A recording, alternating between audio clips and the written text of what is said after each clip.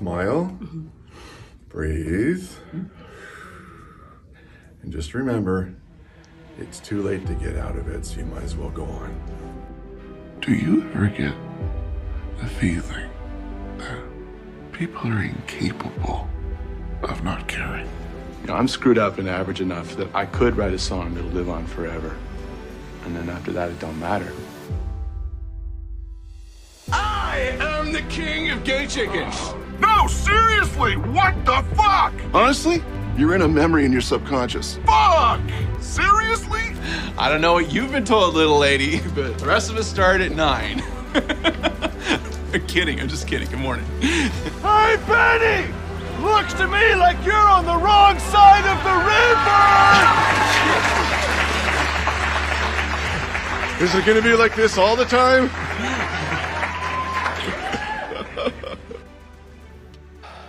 Yeah. Have you clocked Mario yet?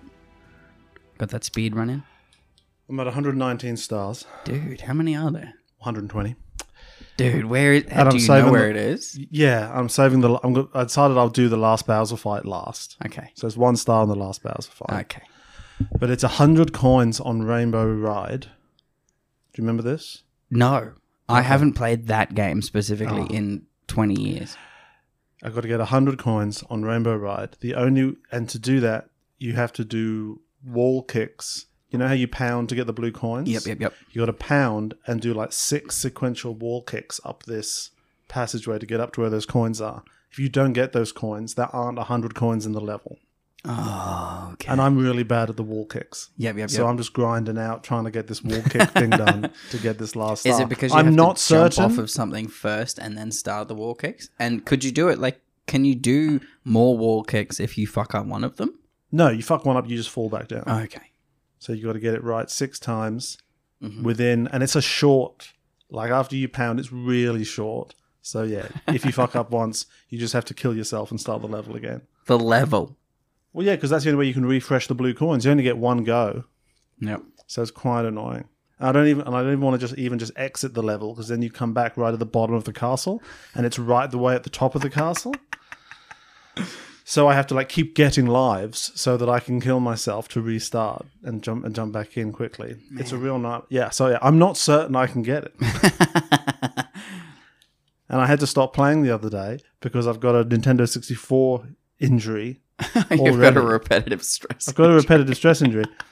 And I haven't been playing it that much. I play like an hour and a half maybe every few days. Yeah. It's nothing crazy. Which is what I think, I understand people love video games, but a couple of hours every couple of days has always been enough for me. Yeah, and then you really feel like you need to. Yeah, but sometimes you'll obviously, because I love stories so much, sometimes I will find a game and binge the fuck out of it like I'm watching a movie or a series. Because you want to know what happens. Yeah, exactly. Yeah, but that's the thing about Mario games. Nothing happens. You're just doing stuff. Nothing happens. And crushing turds. Yeah, things happen in the same way things happen in a dream. Crushing turds. Yeah.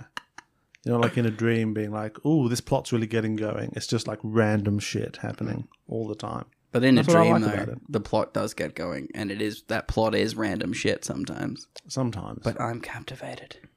And when you wake up, you're always depressed. You're like, oh. Do you have good dreams? I can't remember having a nightmare in the last 15 years. Wow. Before that you did? Well, I wouldn't call it a nightmare, but I remember one specific recurring dream that happened while I was in college. Mm-hmm. And it was the city that we live in. Yep. Was Which one's that? You'll never know. Covered by a flood. Uh-huh. And see, now that's just memories. Me and... Well, this was both floods. Yeah, that's what I'm saying. Me and every time it was a different group of people, whoever I was close with at the time, were on a sort of adventure through the flood to get to safety or whatever it was, and there were crocs in the flood. No one ever got et. Okay. So I don't know why it was I wouldn't call it a nightmare, but it was just a that's heightened not really... genre of something going on. Yeah, it's not a night. It's a thriller. Yeah, it was a disaster. It was a disaster dream. It's a disaster dream. Yeah, you don't have horror dreams. No, I do sometimes. That sucks, man.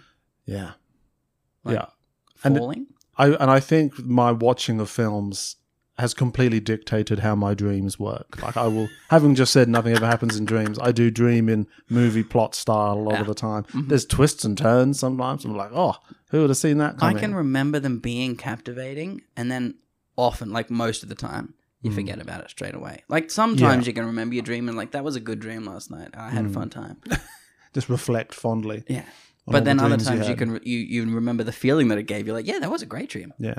I can't remember a goddamn thing that happened. That's enough of that. There's a chihuahua in the room, ladies and gentlemen. You might hear a little bit of unnecessary noise. It's all necessary. Because she has to express feelings. She has many feelings. I mean, they're not justified feelings, but she's having them. And, who amongst us? I'll dream I've killed people quite often. And you're slowly getting away with it? Or Well, it's sometimes, not very often, but I just know it's happened a few times. And on one level, I think, maybe I'm secretly crazy because I keep dreaming about having murdered people. But then I'm like, no, it's okay, because in the dream, I'm always horrified by it. And like the premise of the dream is, oh my God. Or like it just happens like accidentally. It takes you a minute to realize, and I'm like, oh that you've shit. killed some. Wait, and then like trying to get away with it. Does it just the feels actual awful. murder take place in the dream? Often not. Yeah, Okay. I don't dream about it's dreaming about having had killed someone. Yeah. And having to figure out what to do And about that it. panic and that Yeah. this will. I think we've talked about it before. You never get away with murder. We have talked about Yeah. it. There's no getting 'Cause, away with it. Yeah, you punish yourself forever. Yeah. I feel bad now about having killed someone in my dream. So I guess that's a good thing. It is a good thing to know that your dream has a conscience. But I do dream horrifying things sometimes, and I know that's just because I'm seeing it in films. Like that's the only reason my brain has that raw data to draw from, is all these horror films I watch. So I'm actually fine and normal is what I'm saying. That's the takeaway there. It's a good takeaway. Seen Napoleon? Not yet. No, me neither. What have you seen lately? I haven't been to the movies in a bit. I've been hardly at all. It's been a real drought. I saw Dumb Money randomly. Okay, good. Yeah, it's fine. I know it's like finance is not my world at all, but I know a bit about that sort of story. Occurrence. That series of occurrences. The occurrency. Yeah, nice. Thanks, mate. Yeah, nice. Couldn't let that go by. From some YouTube videos, and probably like my favorite YouTuber would be Dan Olson, and he covers that a lot in like quite excruciating detail. And like I don't even follow a lot of what he's saying, but I just like listening to it. And so I think Dumb Money is good. It's a good portrayal, as far as I can tell, of what it is it's showing when they did the GameStop thing, but it's just an incomplete story. Okay. There's lots of other stuff going on. Like the main character that Paul Dano plays, the movie kind of ends with the end of his story and his withdrawal from the public eye. And big part of the reason for his withdrawal from the public eye was because of this cult-like following he was getting from people who were extrapolating the relatively sensible and understandable premise of shorting GameStop to make money, and extrapolating that into a sort of like doomsday cult around the ultimate destruction of the financial system that they could generate as a result of like posting on Reddit and being gamers. And so for me, that's a more interesting story. Whereas this is a little bit more personable. It's just like good guys, bad guys, little guys taking down the big guy, which is part of it. But there's that's how everything there's starts. more to it. That's how everything starts. Just little guys taking on the big guy. And then those little guys end up being the big guy. Well, then those little guys get weird with it. Yeah. Fucking weird with it. And start, like Paul Dano's character, I forget the actual guy's name, he would post the most innocuous thing, and all these online gremlins are like trying to interpret what he really means by it. And like, because he doesn't... It's the cult life. Yeah, exactly. And so I love it. Yeah, you want to be a part of it. You know how much I love cults. Hearing about them. Not being in them. Or starting them. But ending them. I definitely... Yeah. Yes. I don't encourage it. But if I were to encourage it, it would be only because I would be confident I could end it. That's the only time I would do that. I'd be like, I'm going to encourage this cult a little bit, We could reach out just to for this all week, all so of that I our can bring the follower. hammer down. We reach out to all of our follower, Yeah. and Thank you if for listening, they Christine. if they ever get in a cult, just know that we can help get you out. If you listen to this podcast and you end up in a cult, that would be very interesting to me. We will be very happy for Because you. I just feel like our mentality and vibe is really in opposition to that. I don't know why I think that. I just because we're such bold, independent free thinkers, Isaac. And trendsetters. we say what no one else will say. Things like, "Have you seen Mrs. Winterbourne?" I think a lot of people would say they have actually. I think a lot of people have seen it since it came. Hello, everyone. Welcome to Exceptional Thieves. This is a podcast where Isaac and I review and rewrite movies. I'm Sam. I am Isaac. And this is the latest episode of our special series, Turns of Phrase, where we review the many turns of Senor Phrase. That's when we review the filmography of Brendan Fraser, the king of film. This week, it's quite a turn. It's different. I'm not going to say it's a bad different. I'll be honest, I thought this was going to be a boring one. I thought this week was going to be a boring week. It is not. It's one of the weird... And this is coming off The Passion of Darkly Noon. I mean, I don't even think this is weird. I think this is just this TV love romance movie attempting to be comedy romance movie. Attempting the romance part. I'd say it's a noir crime thriller attempting to be a Richard Curtis movie. And I guess succeeding as much as you can at that particular task. But before we go any further, have you seen any other good movies lately? Not that I can think of. Never mind the movies, you're not seeing any movies at all. I've seen rare. What about in your home theatre? Yeah, I watched On your home theatre shit I've sound seen system? before. Oh. What have I watched? I watched a movie called Organ Trail, Hell yeah, dude. which, by the title and the poster, I thought it was going to be a horror set on the Oregon Trail, where people would go cannibalistic, or they would come across like Wendigos or something horrible. It's not the trail of people getting their organs stolen and sold on in other countries? No. It's set on the Oregon Trail. Like the Silk Road, but for kidneys? Like that. It's set on the Oregon Trail, which is a period of U.S. history that's exciting. That's wonderful to set movies in. Were you saying Oregon from the beginning? No, the movie is called Organ Trail. Oh, right. Okay, cool. Which is a play on the fact that it's the Oregon Trail. But Okay. you don't It's not find about out that that's where it is, because you just straight into it. You meet this family. People on the road. And then they get fucked up by a group of what the film calls crazy cowboys, but there are 3 of them. Okay. And it A just trio? turns into this weird movie that could have been a revenge plot movie where like the daughter gets revenge on all these bad guys, but instead it's just like 2 hours of nothingness, and then some people die in not scary ways. Okay. It kind of just misses the mark. Right. And so I don't recommend Organ Trail to anybody. I'm just trying to look it up. It's a this year movie. Is it based on a game? Oregon Trail is a game. No, there's Organ Trail, a retro zombie survival game. Yeah, that's a different thing. Okay. The fact that it's about the Oregon Trail and it's called Organ Trail, that is pretty lame. Well, like, if that was what it was and it was like really good horror, then I'd be like, yeah, that's a cool horror name for what it is. Like, but it doesn't suit what you get. Montana winter during the 1870s. Yeah. Nobody harvests an organ in the entire film. Oh, what? Yeah. Spoiler alert. Yeah. It's called Organ Trail. You're expecting someone to cut out a heart or do something fucked up.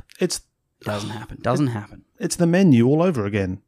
I haven't seen it, but I understand. On my list of films where you think there should be cannibalism, but there isn't. Mm-hmm. Spoiler alert for the menu. See, I thought there was cannibalism. She asks for a cheeseburger, but doesn't eat it, does she? No, she eats it. Nice. But it's just a cheeseburger. Cool. Even though they're in a building full of corpses that I'm sure you could just cook that super easy. They should be, as it were, chomping at the bit to cook those bodies up, Hannibal style. Well. Do you see The Killer? Not yet. Fuck, dude. I know, we talked about it last week. Yeah, I've been fucking revved up to see it, to talk about it with you. I'm sorry. I'm a busy man. What are you doing in the evening? Nothing. What, just sitting there silently? Yeah. Like the killer might? Well, I've had guests. I've had things to do. What sort of things? Hey? What sort of things? What are you doing? Arts and crafts. Yeah, but you have movies on in the Video background. games. Playing music.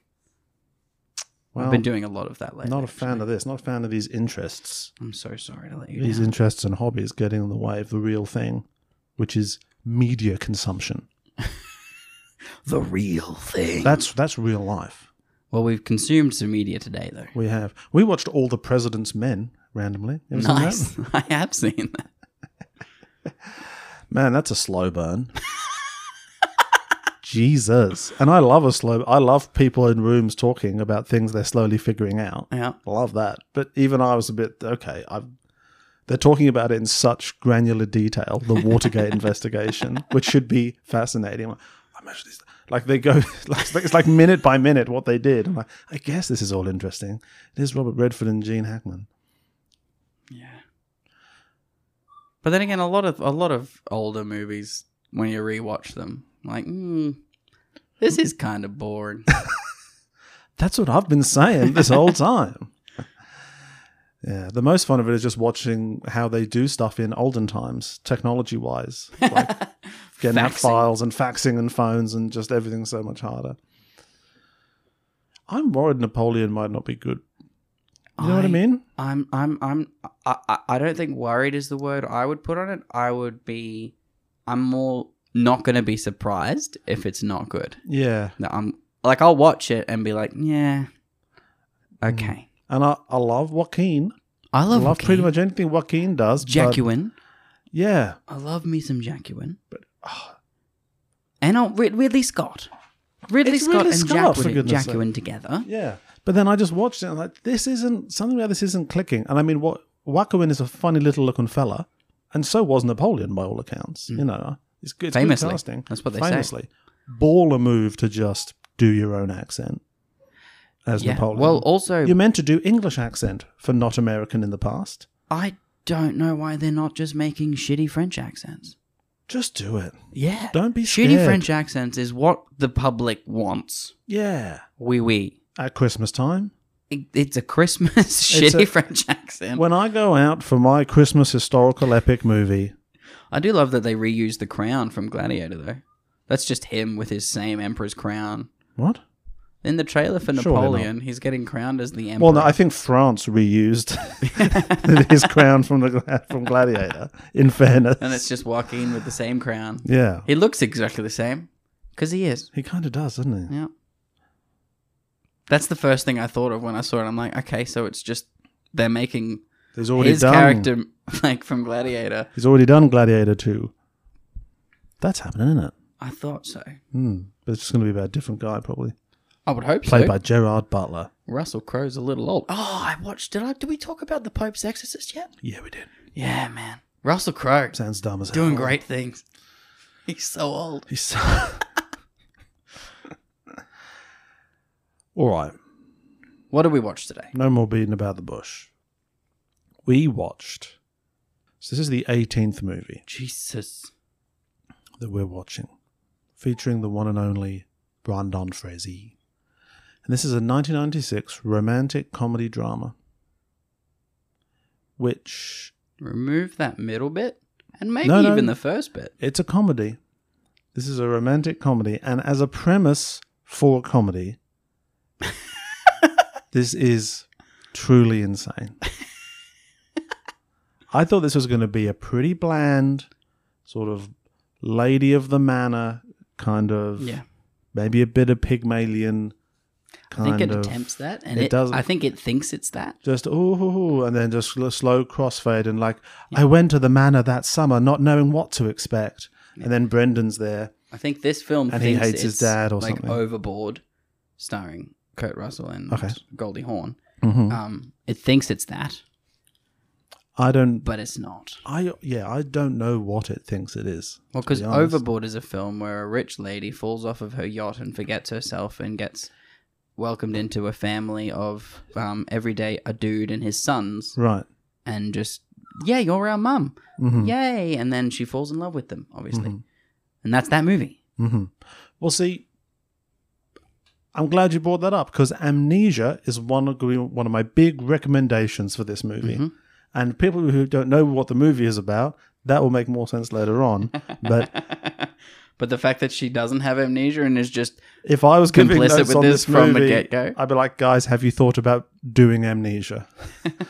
Because without Amnesia, she's a psychopath. But with amnesia, they're gonna just give her this kid, and she'd be like, "Huh?" Yeah, but like anyway. The Whatever. addition of a kid is weird. Exactly, Wednesday.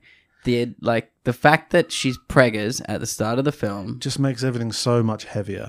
and the fact that the other chick's weirder. pregnant as well. The other chick is pregnant. The fact that there's so many unnecessary elements that just escalate the horror thriller nature of this story. That is actually a whimsical comedy. It is directed by Richard Benjamin, whose Two first names. green flag, beige flag. It's a beige flag. It's a flag. Two first names. And this guy has teamed up with an amazing series of teams. Yeah. But didn't have a huge amount of success from what I can tell. Like he directed My Favorite Year, starring Peter O'Toole. Jesus. Which was nominated for an Oscar for Best Actor for that role. I think That's Peter O'Toole. He never gets not nominated. Yeah, so that one was a hit. So that's good. Then he directed City Heat, starring Burt Reynolds and Clint Eastwood. Moderate hit. Then he directed The Money Pit, starring Tom Hanks and Shelley Long. Moderate hit. Then he did My Stepmother is an Alien. Starring Shirley Temple. Starring Dan Aykroyd and Kim Basinger. Failure. From the title. With such a strong premise. Then he did Mermaids, starring Cher, Bob Hoskins and Winona Ryder. It just about got over the line. Then Made in America, Whoopi Goldberg and Ted Danson. Big hit. Yeah. Big hit there. Ted Danson plays the maid. Then Milk Money with Melanie Griffith and Ed Harris. Failure. These are just massive names, though. He's working with people. Right? That's my point. And then he did Mrs. Winterbourne. Failure. With bigger names. And then he did Marcy X with Damon Wayans and Lisa Kudrow. Failure. I would assume so.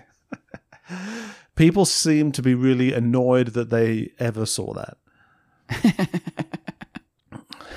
Grossing $1.7 million against a $20 million budget. It's not happening. Actually, there's more hits in there than I thought there was when I initially looked at it. So, interesting guy. But it seems to also just sort of be a downhill strike. You start on your high. Yeah. You start on your high with your... Which is not a great way to your live. money pits and your Made in Americas. So I wonder where this ended up going so wrong. It's written by Lisa Maria Rodano, don't know who that is, and Fief Sutton. It's also based on a novel. Fief. Did you read the title of the novel? I'm just hovering over the name Fief. Fief. Phoef. Fief. Faif. I blame Fief. You're a thief of our time. It's not their legal name. Thief. That was a nickname they were given. And they were like, no, that's my name now. Put the name Fief on everything. Hey, you're talking about it, aren't you? You're talking about it right now. Fife? Such an ugly word. It could be Fife, though. Yeah, based on the novel, I Married a Dead Man. What a terrible name for a fucking novel. It sounds like one of Mum's horny books. Well, it's a great name for a, 1948 crime novel by noted crime writer Cornell Woolrich. Is it seriously? Yeah. That's fantastic. And That's what the film feels like. It's like, if you just think about the events of this film, this is a crime film. And it was adapted into another movie, No Man of Her Own in 1950, which is a noir crime film. And then they were like, no, this is actually a mid-90s romantic comedy with lots of soft focus and living in a nice house. Ricky Lake's character the villain in all the other interpretations of this film, though? I don't know. Because that's what makes sense. If she's like the villain. If it's like orphan first kill, but instead of it being a little orphan, it's just this woman who's come in and pretending to be the dead person, like, welcome me into your home. Yes. My suspicion, having not read that book or seen that other film, is that I think, and I mean, we'll get to this. You know what? Let's get to it. Let's get to it. Because I think if anyone is listening who hasn't seen this movie, we get some great Brendan. There's great. We actually, we get two Brendans. We get two versions. We get double the Brendan. Brendans. So we have to do two rankings at the end of this of which of all the Brendans would win in a fight. And I know which of these two brothers would win. Hands fucking down. I'll tell you that much right now. This movie. But Brendan is not the protagonist. The protagonist is Ricky Lake. Everyone's remember favorite, her? Ricky Lake. I remember that show. That show was just a staple on TV for a really long time. And she was already doing that show when this movie comes out. Yeah, you got your fame. You got to make films. Ricky Lake's been going for like 3 years. And I guess this wasn't really the step forward she was hoping it would be. Oh, there's a Hindi version. That does not surprise me at all. There's a Hindi movie based on the novel. Ah. We have to watch it. No, we don't. 1971. Called Kati Patang. Made in 71. It was Dude. critically acclaimed. That's probably good now. We should watch that. That's the Christmas special. So Ricky Lake plays 18-year-old Constance Doyle from Hoboken, New Jersey. Yeah. Constance Doyle. Did your version of this start with the FBI warning? Yes. Yeah. Yeah. Don't know why that's still on the YouTube. Well, you can't cut it out, otherwise. Yeah, that's illegal, isn't it? It's illegal, yeah. Yeah, once the FBI Yeah. puts their thumb... They'll know about it. Yeah. Yeah, a little... It's illegal to copy this film. But I am copying it. Like, I've rented a digital copy. Yeah, they don't know what to do about that. Yeah, if you cut that off, a little red light blinks on somewhere in Langley, Virginia. That's CIA. Anyway, and it's just like, Mrs. Winterbourne, right, title card, done. We're into the movie. Yep. No I do like the way opening the credits. movie starts, though. With a dead body. Well, Shirley Temple at the church. Well, maybe not the dead body. MacLaine? Then. Shirley MacLaine. It's not Shirley Temple, is it? No, I think that's another person. You sure? Yeah. I thought she just got old. Well, But Shirley Temple did get old up until she died in 2014 Yep. at the age of 85. After starring in Mrs. Winterbourne as the mother. Yeah, okay. I'm going No with worries. it. I'm going with it. One of her greatest hits. They would have looked pretty similar in the mid-90s. Shirley MacLaine, however, still alive. Nice. Still kicking. Mrs. Winterbourne. I love what it. does it. There's always an old actor in a film like 30 years ago, and there was like, I'll be dead soon. And you're like, no, you won't. You're going to have to endure this dimension for decades longer. You won't be able to walk for most of that time, but we won't let you die because that's not our culture. No, so we open with dead, what's his name? Dead Stephen DeCunzo. Man watching. We open with man lifelessly watching television. Not just any television either. Mm-hmm. Tony Robbins. Lifelessly watching mid-90s. I didn't know he was going back then. Are we supposed to know he's dead, or are we just watching him watch TV with no emotion? Well, he doesn't look very dead, except for the 3 drops of blood on his shirt, which I eventually thought, I think they're bullet holes. They are. In the later scene, we find out, and he's just hella not moving. Yeah. So once again, this is the start of the romantic comedy. Yeah. With a dead body. With what turns out to be a dead body. A murdered man in a seedy motel. Like all romantic comedies start. You're already feeling light and airy. And then the Boston PD go to this church where there's bells, and they find Shirley MacLaine.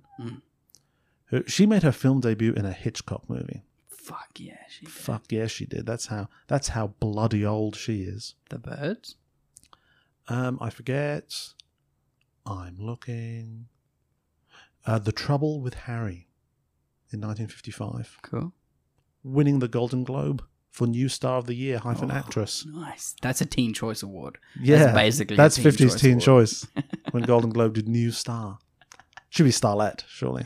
Yeah, that would have been, yeah. The new starlet on the scene is Shirley MacLaine. Some people say she looks like Shirley Temple, but I personally don't see it.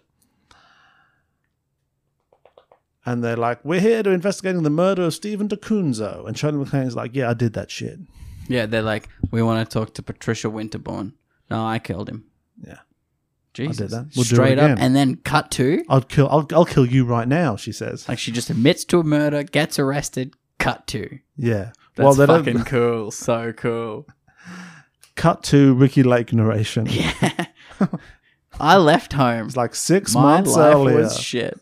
I was born in Hoboken. Yeah. So yeah, her dad left, or her mum died. Her dad's shit. Yeah, so she So leaves sort of- home and moves to the big city. Is her dad still there? I don't know. I also don't care. Because that just occurred to me at some point of like, what about her, like her yeah, what about family? her actual family? Spoiler that alert: may her exist? family thinks she's dead. There's so many complications. Her family thinks she's dead, and she lets a picture of herself go in People magazine.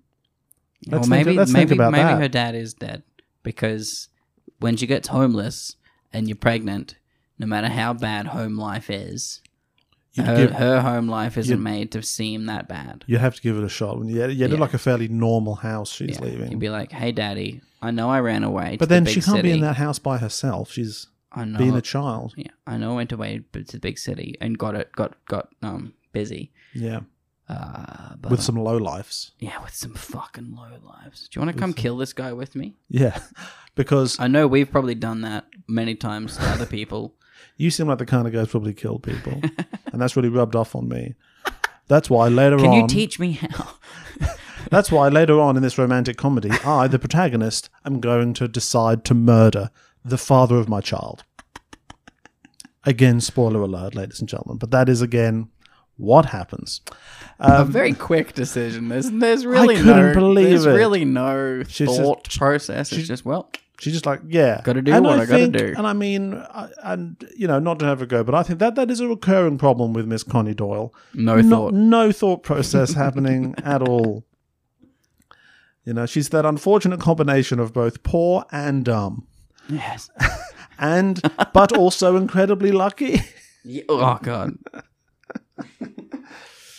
Those three things together. And for some reason, very tough as well. And 'cause yeah, just really brushes fact off that- that train accident. I know. No scratches. No scratches. No scratches. A baby that lives. Baby lives. That doesn't even take a physical toll on her. Yeah. I mean, we'll get to it. But yeah, dumb, stupid, and incredibly lucky. That's a recipe for a story right there. This is basically Unbreakable. She is unbreakable. She's Bruce Willis in Unbreakable. Yeah. Is what she is. She just doesn't get to meet her Mr. Glass. Yeah. Samuel Jackson's should have come in there. I found you. You survived the train. I did that on purpose. I do it all the In the time. background of this, you see Samuel L. Jackson and Bruce Willis just hanging out a little fighting. bit.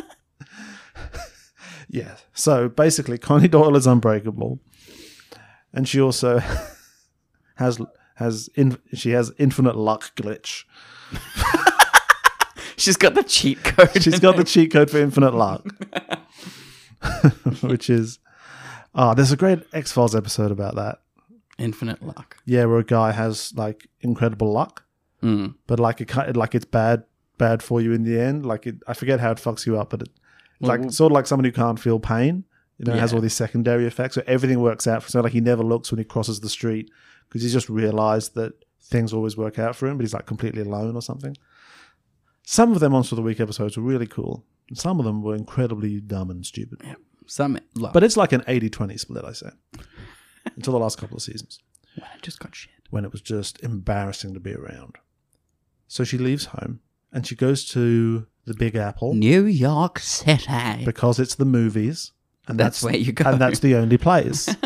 I think she says that in where It's do you like- go when you've got nowhere else to go? New York City. Yeah. Somewhere near your home? No. Well, it is quite close to New Jersey. True. You cross the river Yeah. to the big city. Where everything will be different. You don't leave Metropolis just get to the bigger part of it. Yeah. Yeah. And like day one, she meets Stephen DeCunzo. And they get fucking Hooked up. yeah. She gets knocked up He's no, because he's banging. and she's naive. She's just young. Maybe you shouldn't say she's stupid, but she is naive. Yeah, she's Like you kind of lose track of the fact she's meant to be 18 this entire film. Still at 18, 19 by the end when she marries Brendan Fraser. Think about that. Barely months after a horrifying train accident. Yep, that baby is Anyway. still baby Anyway, when they get married. That is a quick engagement. It's like a 2-week engagement max. yeah. This family is out of their mind. And yeah, she basically gets hooked up with him. She's in there shitty. He sort of love bombs her and sweeps her off his feet like he presumably does a lot. And it works. it works. She falls through it, hook, line, and sinker. He does that classic move that always Makes the lady swoon. makes the lady swoon. Is when you find your business card behind their ear. Yeah. That's how I met my first wife, actually. Yeah. That's how we call that a closer. That's how you close the deal. It's how you get to show people you have a business card. Yeah. How else would you ever show anyone that you have a business card unless you do a magic trick I'm with it? so annoyed that my business card never comes up in conversation. I need to find a way to start bringing this up. And he's wearing 90s low-life fashion. Like purple shirt, black waistcoat. Very cool. Like a magician. And she gets pregnant and is super happy about it. Surprising. Yeah, she's like, oh, this is great because I have how I imagine we're going to get married and everything. And he reacts in pretty much the way you'd expect him to. He kicks her out. He kicks her out and is an absolute arse about it. Yeah.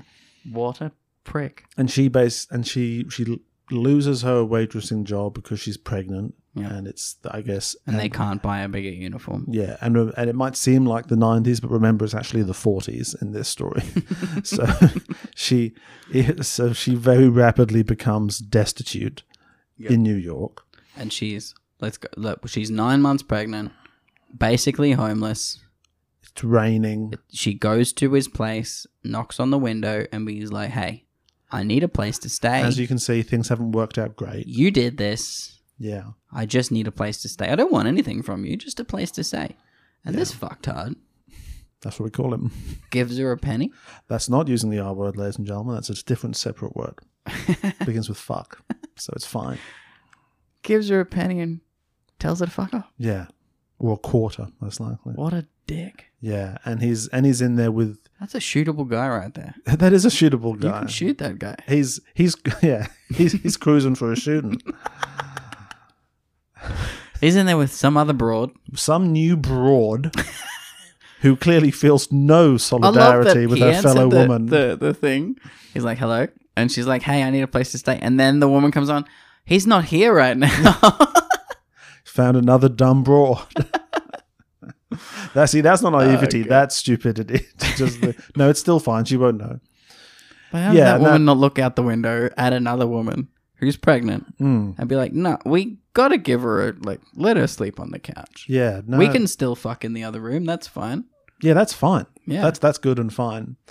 But What terrible people. yeah. So yeah, he's evil. He's meant to be evil, and that's fine. I mean, there are depths to his evil later on that are sort of revealed. Like he has a degree of manipulative psychopathy of sort of like Ramsay Bolton level that really comes out later in the movie. That he is like a criminal mastermind. Which is, again, truly bizarre things to include in your romantic comedy.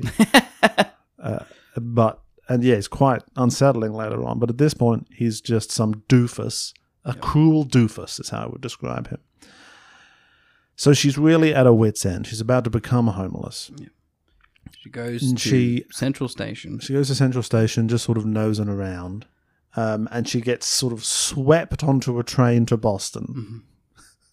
As you do in the 90s. Everyone is late at the same She gets time. basically led on by one of the conductors of the train. Like, right this way, madam. Right this way. Get on the train. Oh, this isn't the right train. What an idiot. Well, was she even meaning to get on a train? Yeah, I think she 'Cause she was can't going to afford to anything. the subway to West Side because the homeless dude told her about the shelter. Oh, right, yeah. And she's like, this isn't the subway, obviously. This is the Polar Express. First stop, Boston, Massachusetts. And everyone's on there getting all their stuff. Where rich and she's people like, live. oh, no. And so she's running away from the very old-timey ticket inspector, like real Polar Express energy coming off that guy. And she's saying, oh, my husband has my ticket to try to get away. She's sort of running away from him down the train. And who do we meet? When she gets to the bar on the train, I love that. Don't see much of that anymore. You really don't. She gets to the bar and of course, who's at the bar? Being cool, being Brendan chill. Fraser. Brendan Hugh Fraser. Winterbourne. Hugh Winterbourne. Oh, nice. Now- Hubert Winterbourne. I love this guy. Me too. Just respect him. From the get-go, you respect him. Everything about this character, I like. Yeah, it's effortless. I would want to be around. He's charming. I would want to talk. I was charmed Yeah. immediately before he even said anything. So smooth, so slick, so nice, so warm, but not weird. No.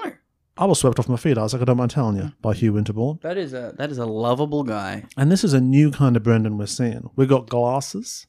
He's whistling a lot. He decided to. He did do. I think that was Brendan's choice. Like, I think Hugh whistles.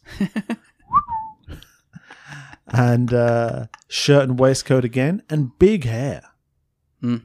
I think this is the first time he's had big hair without being a crazy caveman type character. Yeah, but it's nice big hair. It's great big hair. It's sort of like, He's grown into it. yeah, Yeah. it's sort of like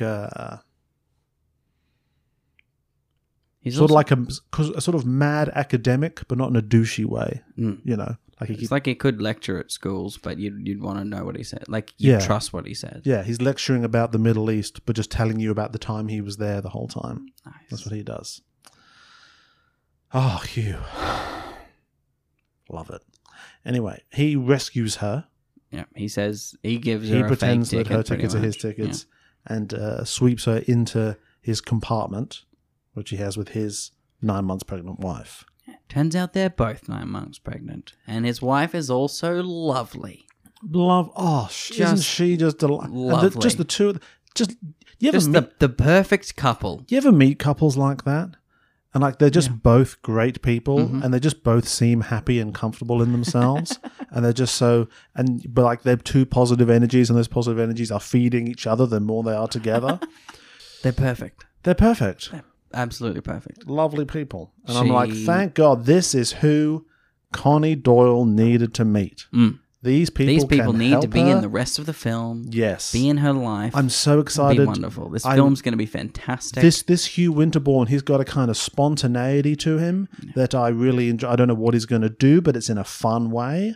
He's just coming off really different. She seems really nice. She's just coming back from Hong Kong. She's lived in Hong Kong her whole life, and She's worldly. she's only just come back to America and is about to meet Hugh's family. Wow. That's going to be interesting to see. I wonder how Connie Doyle will fit into that picture. Hugh goes back to the bar to get more drinks. Connie and Patricia hang out for a little bit. Yeah, and Patricia they- gives her a dressing gown or some nice warm She gets her clothes. changed into her clothes because she got wet in the rain. Mm-hmm. She looks at her wedding ring or engagement ring, says how nice it is, so she puts that on, lets her try it on. Yeah. And then at that moment, that's when the film takes a real turn. That's when I sort of sat up a little bit and I was like, You oh, hear the beeping of the train, okay. like the horn going, and I'm like, okay, something's gonna happen. Yeah. And then the train crashes, Then the fucking train crashes. and Shown entirely from inside the compartment. which is a nice, cheaper way to do that. And this, like, it's not like the set is turning either. It's just Ricky Lake throwing herself up against the wall and the camera turning upside down and her being like, oh, and people like throwing bags from off screen. Yeah, And like, yeah, I understand you can't actually crash a train, but it was just Cool. very noticeable. And yeah, the train fucking crashes. Mm-hmm. And I presume everyone except her dies. You never find out how many survivors there were. Yeah, the train crash isn't part of the story. You It's find just out what no is used details. to kill 2 people. This just incredibly traumatic, worldwide news event, I would say. A packed train, New York to Boston, just derails and kills a bunch of people. Yeah, and kills the one of 2 sons from a very, very wealthy family. That would get reported on. Kills one of as the well as his Winterbournes. wife and unborn child. So that would get reported on. So Hugh Winterbourne, my favourite Brendan so far, quite frankly. Yeah. He's on screen but a minute. And perfect. Immediately snuffed out and dead. So that put me on the back foot for the rest of this, to be honest. I was like, well, when he was dead, this before film we got doesn't to know what meet it anybody had. else, I was like, okay, so he's not actually dead. well, yeah. Both of them are somewhere else now, mistaken for somebody else, and they get to come back later. Yeah, true. Yeah, And I was so excited for them to come back later. because Brendan is on the poster for this movie. But he does look different. True, he does.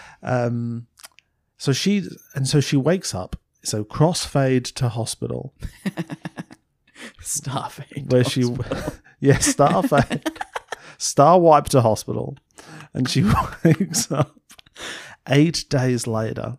Because that's always how that works. I don't know if you know. Whenever The first time I was in a train accident, If you're in a it was train accident- it was 7-8 days. car accident, any sort of horrifying event, you're never awake through any of it. You never experience the pain and any of that. You immediately black out, and then you regain consciousness 8 days later. When you have no visible markings of a train crash. Yes, and if you're in a coma that you haven't awoken from for a week, how you wake up is always in a room by yourself with no protection of your airway at all, just like you're asleep in bed. Everyone just leaves you in there, complete, like could drown in your own vomit at any moment, and just waits for you to slowly open your eyes. That's how it works. And she wakes up with no baby in a random hospital. Panics. And she is Mrs. Winterbourne now. Or she's going to be... She's been mistaken as Mrs. Patricia Winterbourne. No, yeah, so no, Hugh and Patricia are married, aren't they? Hugh and Patricia are married. Yeah, that's right. That's And they why say, she's got "I the would've-" wedding ring that says Patricia Winterbourne on. Because it. Hugh is estranged from the rest of the Winterbournes. You know why? Because he's too fucking cool. He's so much cooler. He's than them. He's so much cooler. Except maybe Paco. He's kind of fun. See, that's a good point. That's something we lose. Hugh is so cool and nice and is just traveling the world and actually living his life. And all the Winterbournes are just sitting around their fucking beige mansion, just living their lives with a bunch of squares. And Connie sees that. It's just like, oh, brilliant. And then that's just what life is from then on. Like Hugh... Yeah, that's what life needed to be like in the 90s. You're not supposed to be a person out Hugh there. bestows no legacy to the rest of the family. He's just... They're like, no one liked him to begin with because we all knew he was better than us, and now he's gone. So good riddance. Yeah, but That's in the attitude of the 90s, rest of the Winterbournes, as far as I can the tell. dream life was a life of privilege and nothing. Well, yeah, and I think you need to have a bit of that added. That's not entirely true, but I think that is sort of some of the assumed attitude of the audience. Yeah, I think the dream life should have been the dream life of privilege, but also fun. Yeah. If they had privilege and jet skis. Yep. If it was privilege and jet skis. No watercraft of any kind. No fun. But you don't have watercraft in Boston, I guess. I did see the end of Loki talking to jet skis. Too much shooting. Nice. No idea what happened. It's the weirdest final episode. No idea what happened. So much of that show was them standing around on that one control deck in the same position, looking at something with different worried expressions. Yeah. Like that's a good 30% of the show. And then Loki puts on some weird little loafers and does something on a chair. The loafers were weird. I was... What was that? Boots, please. Yeah, like the original Loki suit, please. Gods don't wear Also, loafers. I didn't like the new horns.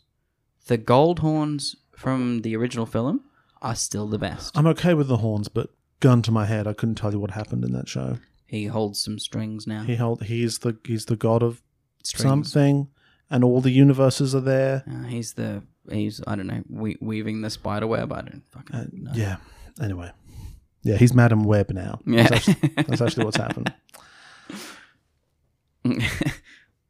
Yeah, I think movies like this and Now and Then, I'm getting the impression from some of the other things I'm seeing written about them, they're big like 90s girls' sleepover movies. Yeah. Which is hilarious for this one, given the incredibly dark tone It it's meant to have a toes. lot of the time. Yeah. It has the subject matter, but the tone is not there. Yeah, but I think if you're someone who would fantasize about waking up as a Mrs. Winterbourne and getting to marry Brendan Fraser and live in a big beige mansion, then I guess this is quite a nice story to watch, even though the conceit of how she gets there is so overburdened by tragedy that it's quite distracting for me. To. Like, there's no That nobody... No? They don't Another have a great funeral. point. Another great point. Also, not random, the actual Patricia Winterbourne. No funeral. No. Their actual... And, yeah, like Shirley Temple MacLaine, I mean, she was 1 month away from having a grandchild who then died. And she doesn't spend a moment thinking about that when she finds it out at the end. Yeah. She's like, no time to think about that. I've got Steve DeCunzo's baby right here. And you strange person. And you who's lied to me for 6 months. You strange little person. And I mean, Connie Doyle, Shirley MacLaine seems so happy to have Connie Doyle in her life. And I'm like, I guess so. But in the back of my mind, I'm like, yeah, but you didn't meet Patricia. Exactly. If you'd met... Yeah, but if she'd met Patricia, she would have hated her as much as she hated the other son. Like, it's like, you're infuriatingly good. Why are you so good? You could have had 2 Brendans and Patricia. And instead you've got 1 Brendan and Connie Doyle. and you're just lucky that someone murdered Steve DeCunzo. That's your life. Yeah, now. Someone I love. We'll get to it. Don't want to spoil that for anyone who's following along. Your wonderful son comes back and wants to ruin your crime family. So she wakes up in this hospital, and for a while we're in a sort of Twin Peaks style horror hospital movie story. Did you just get a truly sinister energy from everything that was happening? I didn't get sinister. I got frustrating. That nurse is terrifying. Yeah, the voice is very strange. Yeah. It's going to be fine. Yeah. I'll go get your baby. Yeah. You're waiting for the other shoe to drop this whole time. You're waiting for the wall to fall down and reveal what's actually outside the window. They just get out her. The whole thing is her just being welcomed into this community. Yeah. It's fine. Yeah, or she realizes the same person keeps walking past outside, Truman Show style or something. Or she's in a vivarium. A vivarium. But anyway, that nurse is played by Paula Prentice, who's the director's wife. So mystery solved. So she meets her baby. It's lovely. She loves the baby. I think that baby is far too absent for the rest of the movie. Oh, but there are people whose jobs are to... Well, it's far too absent after a point. Yeah. Because there is a few scenes where she is not letting the baby out of her grip. Yeah, I guess the baby is physically in a scene, but her emotional relationship to it, I think, needs to be a bit more present because everybody's emotional relationship to it needs to be more present. The terrible thing she proceeds to do over the next few weeks, the justification for that, and I think that's a justification that's more present in the 1950s movie and presumably the 1948 noir crime novel upon which this romantic comedy is based. Not going to stop bringing that up. I would hope it's more prevalent. Is that she's doing this for her child. Yeah. I think they needed to just nail a bit more how desperate and destitute she was. Have her been literally homeless for like a while. Yeah, have her been running onto that train because she just robbed something. Yeah. And she robbed it because she needs to eat. She needs something. Yeah. So she flees onto a train. Have her had to become a bit of a street person for a while. So now she's willing to show her try some other ways out of her situation. Like she goes to Steve DeCunzo, sure, but that's the only thing she tries. That's the only thing she tries. And if you just saw her cycle through a few other options and realize there's nothing, and for some reason you're going to just starve to death on the streets of New York in the mid-90s, which I feel like there is a lot of infrastructure. Surely there there's that some allows, service. Yeah. Like there's soup kitchens. Yeah, there's women's shelters. Yeah. She is a woman who is pregnant Surely and has as a been kicked out by a fucking I mean, douchebag. far be it from me. Like, people end up in terrible situations all the time. They do. I just needed to. I think if you built that out a little bit more A and showed human his, a real human would attempt to survive. yeah, a and I'm sure little she more. did. She just sort of does it off screen. Yeah. So if you showed that she's really backed into an absolute corner, she's got no other. In the back of my mind, I'm still like, but what about like her dad in New Jersey? Like, just That's show not that. far. Show New that Jersey is very It's close. right there, mate. Well, she's in Boston now. Just really show that she's got nothing else. It's this or back to the street and starving. Then you're like, okay, you have to her pretend. be grimy and disgusting. Yeah. And then it starts to rain, so that washes, and then she gets chased onto the train. Yeah. So she was at a By point police dogs. Yeah, she was at a point where if she'd come across the cleanly Brendan and his wife, it would have been a massive, massive gap between peoples. But instead, she gets cleaned, gets on there. Oh, you're really wet. Let us take care of you. Let's look after you. Yeah. I think she just sort of, she plummets down the social ladder so rapidly that I don't feel the level of desperation that you would need for me to be okay with you pretending to be a family's dead son's wife and pretend that your baby is related to them for weeks and weeks. Because that's what happens. So there's been a case of mistaken identity because she had the ring and the dress and she was in their cabin and blah, blah, blah. Presumably Patricia's body just went flying out the window and was never found. And she's on her own in the cabin. Well, we see Patricia get shot into another room, like an adjacent room during the... It's so grim. It's very grim. She is heavily pregnant. All these people die. Like, it's such... Yeah, I'm still upset about it. Yeah. It hurts. And we don't get any time to process that as an audience. Like, we are moving on. Yeah, because it's a romantic comedy. We're moving on to the gags and the bits and the jokes. And there's plenty to come. And so... she eventually gets out of hospital. So Mum Winterbourne, what's her name? Grace. Shirley Temple McLean. That's Grace Winterbourne. Grace Shirley. Who's in a lot of ways the heart of the film, really. Like, she doesn't really come into it till now. But she's actually quite a well-drawn character who has some dimensions to her, and she's Well, you get that she's when the you're driving heart of the story. Shirley MacLaine, Winterbourne, Grace Temple. Temple. She's like, so happy you survived. Obviously a bit sad my son's dead, but not going to dwell on that. Lovely to have you over so I can meet my grandson. I haven't been over there in the last 8 days. That would be crazy. So she's got heart problems. She can't leave the house. She does have heart problems, and she's a big... But also she's a big smoker. She's a cool smoker. My dead son's literal twin brother also didn't just visit his sister-in-law in the hospital. No one has. They were like, well, we'll see her when she's ready. Yeah. What the fuck? She's probably still healing from the train accident and emergency C-section they presumably did, which you would think would take a toll, but she is fresh as ever day one when she wakes up from that coma.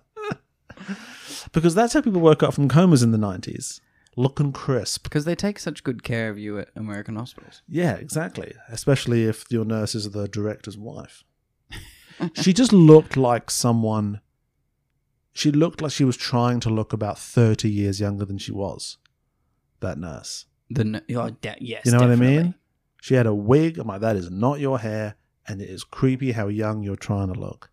I think the director had to say, no, you can do this role, definitely. You sure? You sure it's not weird that I'm 65? Yeah. No, it'll be fine. Maybe you could just play the nurse at 65. No, I don't think. I think I should play the nurse as a 30-year-old. That would look normal and good. That's my reading. That's your reading. She sends a car. Parko the butler picks them up. Recognize him? Yeah, he's in heaps of shit. Jurassic Park, apparently. Yeah, he's the miner at the start. He's in the first scene of Jurassic Park. Grant's like me. Good on you, Miguel He's Sandoval. a digger.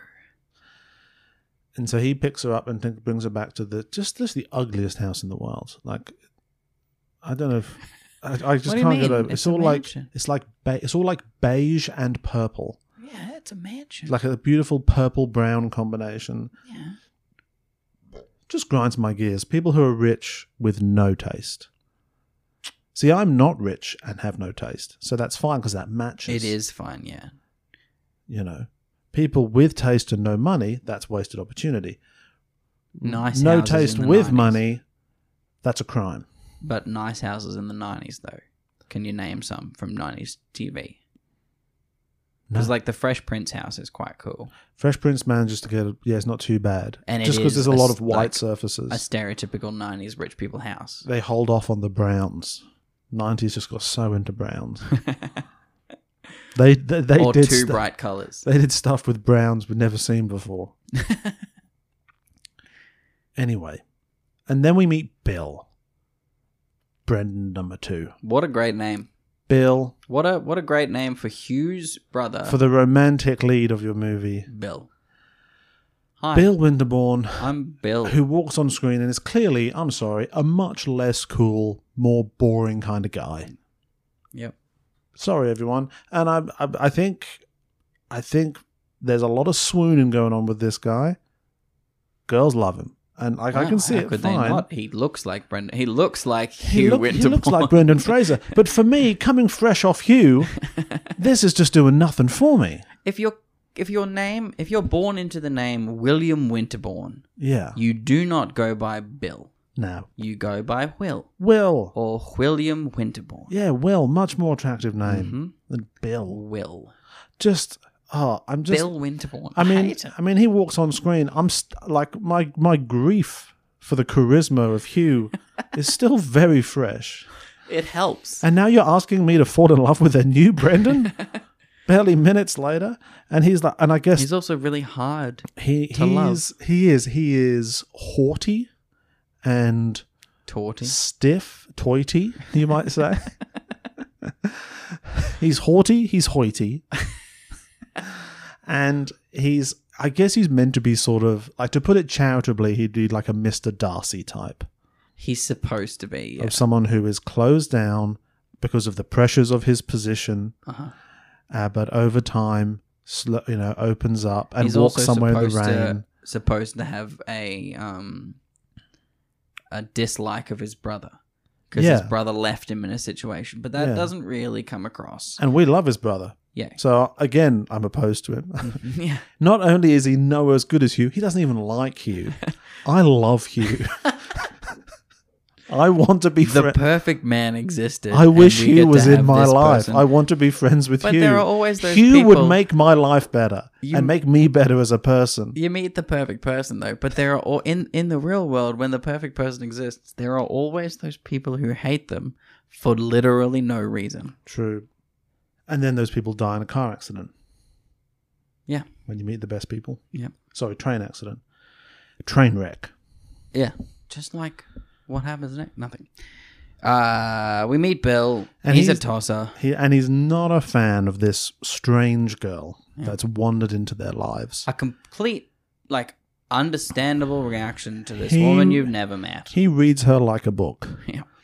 And he's like, Connie Doyle, I'm sure you seem nice. You don't seem like the kind of person my brother met in Hong Kong after living there, presumably as the child of expats, diplomats or something. A rich banker. Yeah. Yep. You don't seem the type because there's a class difference. Don't want a let's be profile, honest. but Don't want a profile. It's Connie quite Doyle, clear. but you have a strangely strong New Jersey accent. And you seem to know nothing about Hong Kong. Yeah, so Hugh and Patricia. Yeah, Hugh and Patricia. Yeah, they met at the mall. They got married in Paris. Mm. Oh, of course they did. They're so wonderful. Yeah, they're rich too. Yeah. Oh, classic Hugh. Good on you, Must mate. have been a wonderful wedding I that bet he it- invited nobody to. Yeah. Because she doesn't have any family Yeah. and he doesn't like his. Yeah, right. Yeah, she has to have so much has to align for this to happen. Yep. So Patricia has no family. Connie Doyle has no family. There's no Facebook.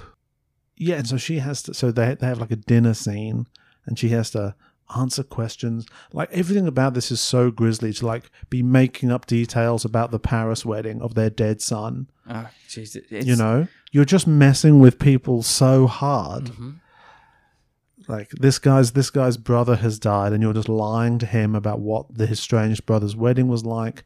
She says, yeah, he talked about you all the time. You know, she just adds lies on top of lies, which you would have to do. You'd have to just hope it works out and lie your ass off relentlessly and hope you can keep track of it. Well, have you heard of a musical called Dear Evan Hansen? Yes, I have. That's just this. I thought of Dear Evan Hansen a little bit. Yeah, again, haven't seen the musical, but have seen critiques. It's just, he just keeps lying.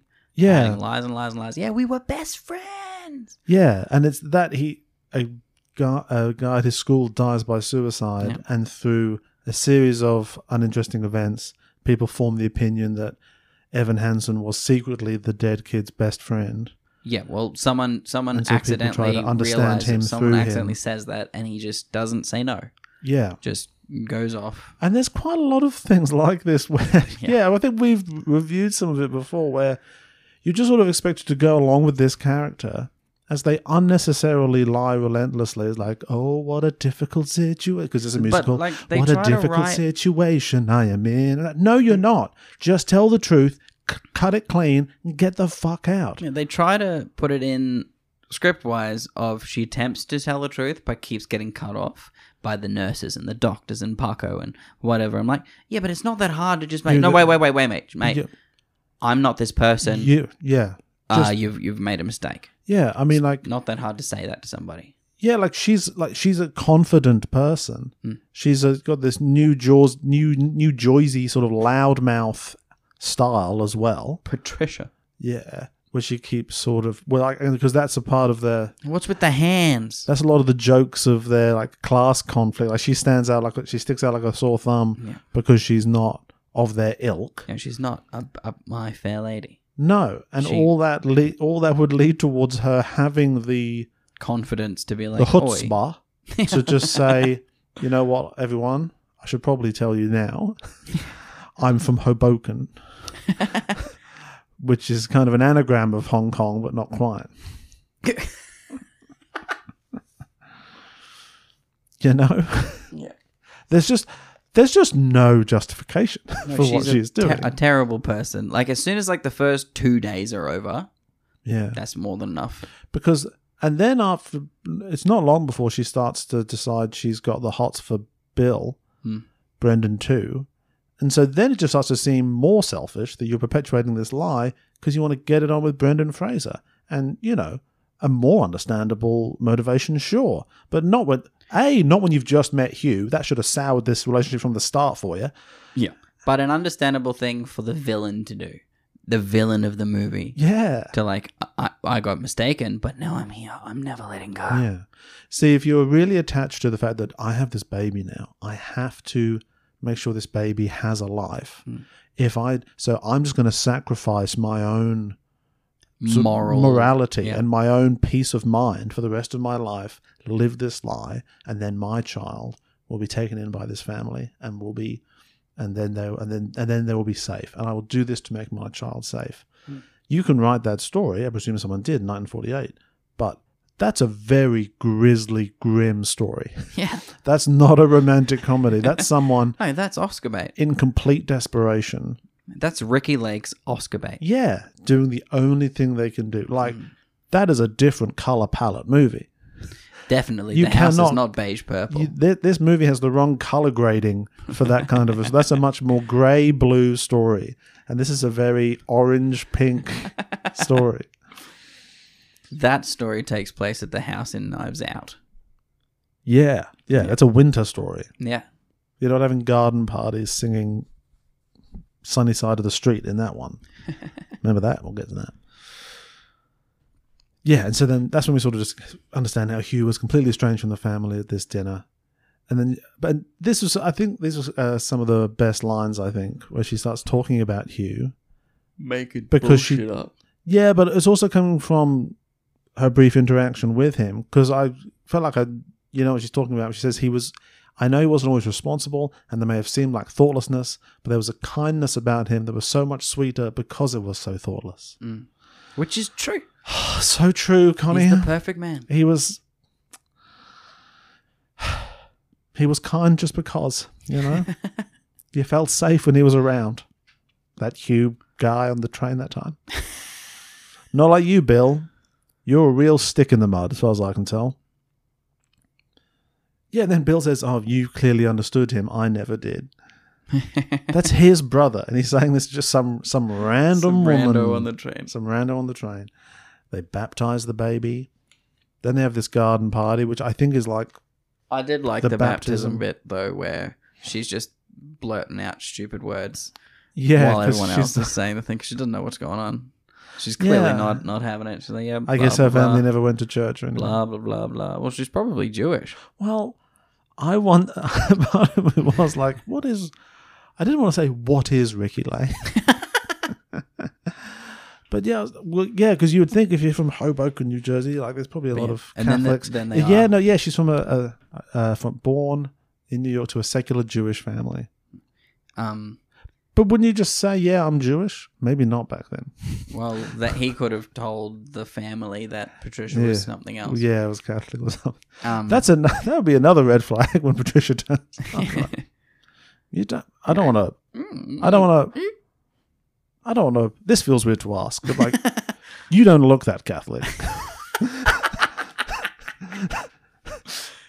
No, I mean it's fine. It's fine. Wrong for me to say? I mean, we can. It's fine. But then they have a small garden party. That's another unaddressed question. How just embeddedly, unavoidably anti-Semitic would the Winterbournes have been during this era? Because, probably to some degree. Yep. So Grace gets up at the garden party and starts singing On the Sunny Side of the Street. As you do. Which is presumably a song all the wasps know. It's also presumably something you definitely do several weeks after your son has died. Yeah, real cheery attitude, isn't it? Yep, just having the best time. I've got a baby in my arms. I'm all sing. Let's all remember, as far as they're concerned, the father of this baby died in a tragic car accident with train accident with presumably several hundred other people. Train car accident. Because they went from carriage to carriage. There were a lot of people on that train. Yeah, along with a massacre of other commuters, the baby's father and in Connie's and the audience's perspective, the baby's mother, a mother, an unborn child, a dude that is amazing, died from terrible traumatic injuries barely days ago, just a couple of weeks earlier. We're having a garden party. And it's garden party time. It's going and off. We're going to sing some cheerful songs. Yes. And rather than any of that, the main tension of this garden party is her being looked down upon by Jane Krakowski from 30 Rock. It's just sort of like mean. And we're supposed to hate Jane Krakowski. Yeah. Like her character's supposed to be mean and like one of the bad guys. The tension of the scene is the mean bitchiness of these upper class waspy ladies. Oh, she's not going to fit in. Not all of the death. She shouldn't. Not the ocean of death in which these characters find themselves. That's fine. On the hill in the background, train line, just like still cleaning up wreckage of this, still finding bodies. Someone with a hose, still just hosing it down. A massive wildfire broke out because of the train. Yeah. And like half of the state is on fire. They're having a garden party. Yeah. We would have had more guests here, but of course the train line is still down. So. Of course, many people died. Yeah. Yeah. All of these families have at least one family member who is dead. Yeah, a lot of people couldn't be here today because they had other funerals to attend because we're still working our way through them after. This christening was probably in bad taste at the point, at the time. It could wait. We have to clear out of the church. There's 3 funerals here later today from the event. Let's face it, a christening could wait. Yeah. But it can literally happen at any time. Yes. But with funerals, there is a clock. Yeah, so they sing on the sunny side, and she sort of wins everyone. She wins the crowd over with her improvising. Yeah, because she doesn't know the words, so she says some things. There's a microphone on the stage the whole time during that song, and they refuse to go anywhere near it. Yeah, but the whole crowd can hear them. It's a large outdoor venue. The 5 people standing near the stage had the best. There's no acoustics, and all the instruments have microphones. So, anyway. Then it's time to do more romance. And boy, does it go off. It escalates quickly. Grace brings Connie up to see Bill at his big city offices for lunch. And he runs business.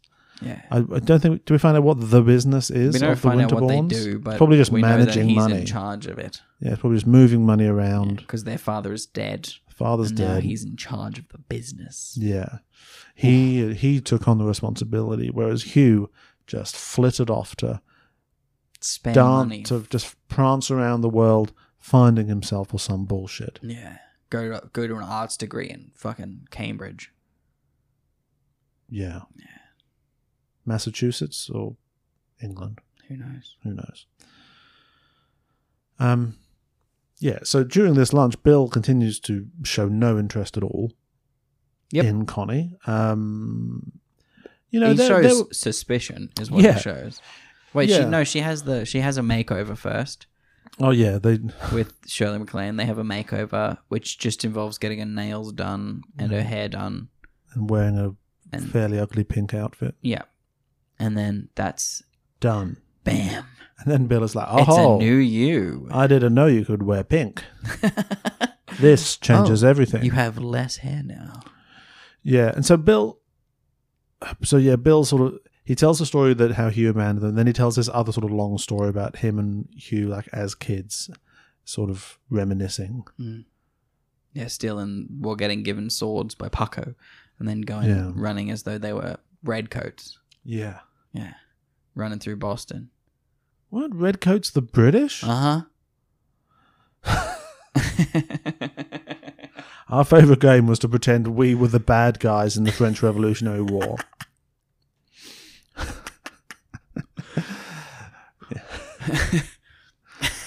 It was that, or our other favourite game was Confederates.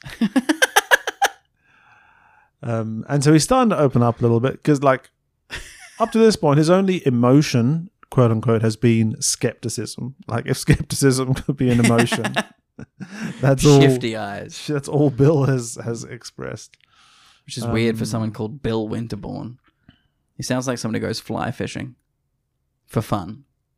It sounds like an old man. Yeah. Bill Winterbourne. Bilterborn. Yeah, he's a sheep farmer. William. Well, no. I mean, Clinton. Yeah. Gates. Yeah. Standing by it. Both Connolly. should just be William. Billy Yeah, Connolly. they should. No, it's fine. William Gates. Oh, it sounds there's much more gravitas in that. He could definitely have slaves. He looks like a Bill, though. He does look like a Bill. Those weak shoulders. The kid. We could do this all day. She writes Connie Doyle's name on a check right in front of him, and he 100% sees that. Yeah. And then she's like, "Oh no," and just rips it up. Sorry, what a crazy mistake. I wrote the wrong date. And he's like, "Okay." And so he doesn't say anything, but it's sort of giving the vibe that he's investigating her. Yeah. With his business. Yeah, with his Yeah, he's got contacts. Yeah. But then they fall in love. But then they fall in love quite quickly. And It's look, this one day of walking around with lunch. there's not no chemistry between them. But it's one day of walking around with lunch. They walk around with lunch and talk about how much fun it is to pretend to be bad guys in war. Yep. And then Paco's drunk later that night. And yeah, they the sort dance. of the catalyzing event for their romance is Paco the butler has been dating the pool repair guy and been broken up with, and so has gotten raucously drunk and is like staggering around the pool with no water in it, singing and being sad. Yeah. Which, I mean, and you know, we've all been in similar situations. Oh, we have. Maybe I've been in many empty pools. Yeah, skateboarding and stuff. Yeah. And Hell drinking yeah. myself sad. Yeah, exactly. And everyone responds to Paco with a great deal of understanding. As though this has happened before. Yeah. It's like, he's doing that again? Okay. Yeah, which, you know, quite an impressive degree of understanding and Maybe inclusion for him because- into their family, because they given that he is at work currently. Because they gave him a job and welcomed him into their home. His life is this house. Yeah. The only people he dates work people that come to do work on the house. He gets them for a couple of weeks. Yeah, and then is sad when they leave. yeah, the pool repairman didn't actually break up. He just finished the pool. Yeah. He was planning to call. Yeah, they did Parko not thinks court he's at all. gone. Parko just watched him from the kitchen. Oh. And now he's gone. Now Yeah, I'll be they've sad. actually broken this man's mind by never allowing him to leave Have the premises. any other friends. So I thought this did make you. So you start to warm to Bill a bit more now because he shows more of a He takes like his he's jacket off. He's kind to Parko and does quite a good job of talking him down and trying to get him out of the situation. They get him to bed, and Parker's drunkenly telling them to dance, and so that's when they end up tangoing together. They have to. He can't see them, which I find weird. Well, they They're, start like, out in the round a doorway and then corner. they go around the corner. out of So view. they're doing this for him, but he can't see it happen. is really- It's just weirdly set up. Well, for him, it's for them, though. And now Connie is swept away. And he does a pretty good leading man thing here. He clearly knows how to tango. He does the leg hook thing. Hooks her leg in to tell her what to do. Hooks his leg around her. Yeah, you know that Yeah. thing. Yeah. Let's her dip him real low. Yeah. Yeah. But he's got the core strength, so none of his weight is on her arm. He can just do that. He vogues down. He matrixes. He vogue matrixes down onto himself and then pops back up, which not a lot of people can do. And they awkwardly kiss a couple of times. And so it's on. It's on like Donkey Kong. So on. And he tries to leave, but comes back and kisses her 5 times. And the thing is, this is all treated very lighthearted too. This is supposed to be the big romantic. Yeah, ooh. They've been towing this line for so long. Yeah, finally it's broken out into the tension open. has it's been palpable. At last, the damn wall has broken, and now the love can gush forth on screen. And the boy, thing does it. And look, and if you're someone who would really like to be swept off their feet by Brendan Fraser, I'm sure this is all quite fun. But even at the back of your mind, surely, don't you have to still think, this would be a very serious and weird turn for things to take for that family. Yeah. So again, For your sister-in-law, your brother's just dead. Hugh You is- just met this sister-in-law. Hugh is barely cold. They still haven't buried him. We haven't seen this funeral. That's still postponed. So, maybe this would happen at some point. Crazier things have happened. Things like this do happen. But The bit that pisses it would me just, off. no one even talks about it. No one even says, isn't it interesting how she was with your twin and now you're in love with her as well? Isn't that crazy? And when it gets to the wedding They at the do end, talk about it a they're bit. calling her Patricia Winterbourne Yeah. and Bill Winterbourne. Do you guys take each other? Yeah. Has no one... Actually, Is that strange? I tell a lie. They do acknowledge it. I think Bill talks to Grace about it. Yeah, she's like, she's "Are you like, worried is it about what your okay?" brother would think?" So it's not that no one mentions it, but It's just that it is fucking weird. he immediately tells Grace, and yes, I feel like Yeah. it's weirder than it's being treated as. The Fraser's Edge lads, they refer to this movie as casually insane. And I think that's a good... It it's is. insane, but the movie is very chill about it and sort of tries to get you to go along with a lot of crazy... and then this happened, isn't that cool? Anyway, hang on. What? What gets to me is through this entire thing, a woman and her unborn baby have died, and they are no one. They're just an unknown. Yep. The corpse is out there. They assumed it was a Connie Doyle. Just an unclaimed body. Yeah. Well, actually, no. Yeah, but do they assume that's Connie Doyle? Uh-huh. So she can't get married as Connie Doyle at the end because that name is a dead name. Uh-huh. So when she says, "Oh, my name's this," there's someone dead somewhere, presumably buried Yeah. by the state. That wouldn't have been identified as Connie Doyle because there's no record of Connie Doyle being on the train. So Also true. that would never have been pieced together. But yeah, that's real grim. It's And she can't and have it's not even mentioned. she can't have no family. Someone's got to know that she exists. Yeah, some It's some just- person in Hong Kong. And the fact that she goes, "Oh, I lied. Friends. I lied. You didn't just lose a son. You lost a daughter and a grandson as well. As well. But here, I'm getting married. Come inside." But what you do have is me. You got me and this random kid. Weird little That's mine. 19-year-old me. I'm about to marry your other son. Yeah. So technically, we will be part of the family in like 20 minutes. But right now, Yeah. you are within your rights to fucking despise me. Yeah. Yeah. When it's at that point, like, I'm just going to wait till after the wedding, then I'm going to tell him. I'm going to get ink on paper. But even if you get ink on paper, it's meaningless because that's not your name. Anyway, but then, complication. She gets a little card in the mail. It says, whose baby is that? Someone knows something. Who are you? And so she immediately freaks out and is like, right, fuck all of this. She starts packing her bag. She's like, I'm going to leave. And I'm like, great. Good idea. You should stop falling in love with Bill. Don't let him get any more invested. You should get out of there. Bill arrives with a comically large bouquet of roses, which was quite funny. And so he's being very funny now. He's doing a lot of physical comedy. He's all awkward and gonky. He's being charismatic. He is being charismatic. He's changed as a person. But we just don't really know enough about Bill to know why he's changed or who he was or what's... Like, he's written in a very sort of simplistic way. And then he's like, oh, you feel weird about us kissing? You think we shouldn't have done it? He like chucks them, just like flings the bouquet back out the door. That was good. That's funny. That's romantic comedy elements. Yeah, I mean, I'm not liking any of this, but... And then he somehow asks her to marry him. Immediately, he like makes a because pros he sees her and... leaving, and she's like, why would you leave when you could marry me? Yeah, he does a pros and cons list. And then we could do it. Yeah. And then he goes and talks to the baby, and the baby pisses on his face. This was another really good moment to come clean. You know, when he's at the point of asking you to marry him, maybe the attraction is so strong that he will overlook your heinous crimes. Yeah. But are we meant to find out later on, like, that he already knows about her heinous crimes at this point? I think we're meant to assume. Yeah, because it's not made clear when he figures it out.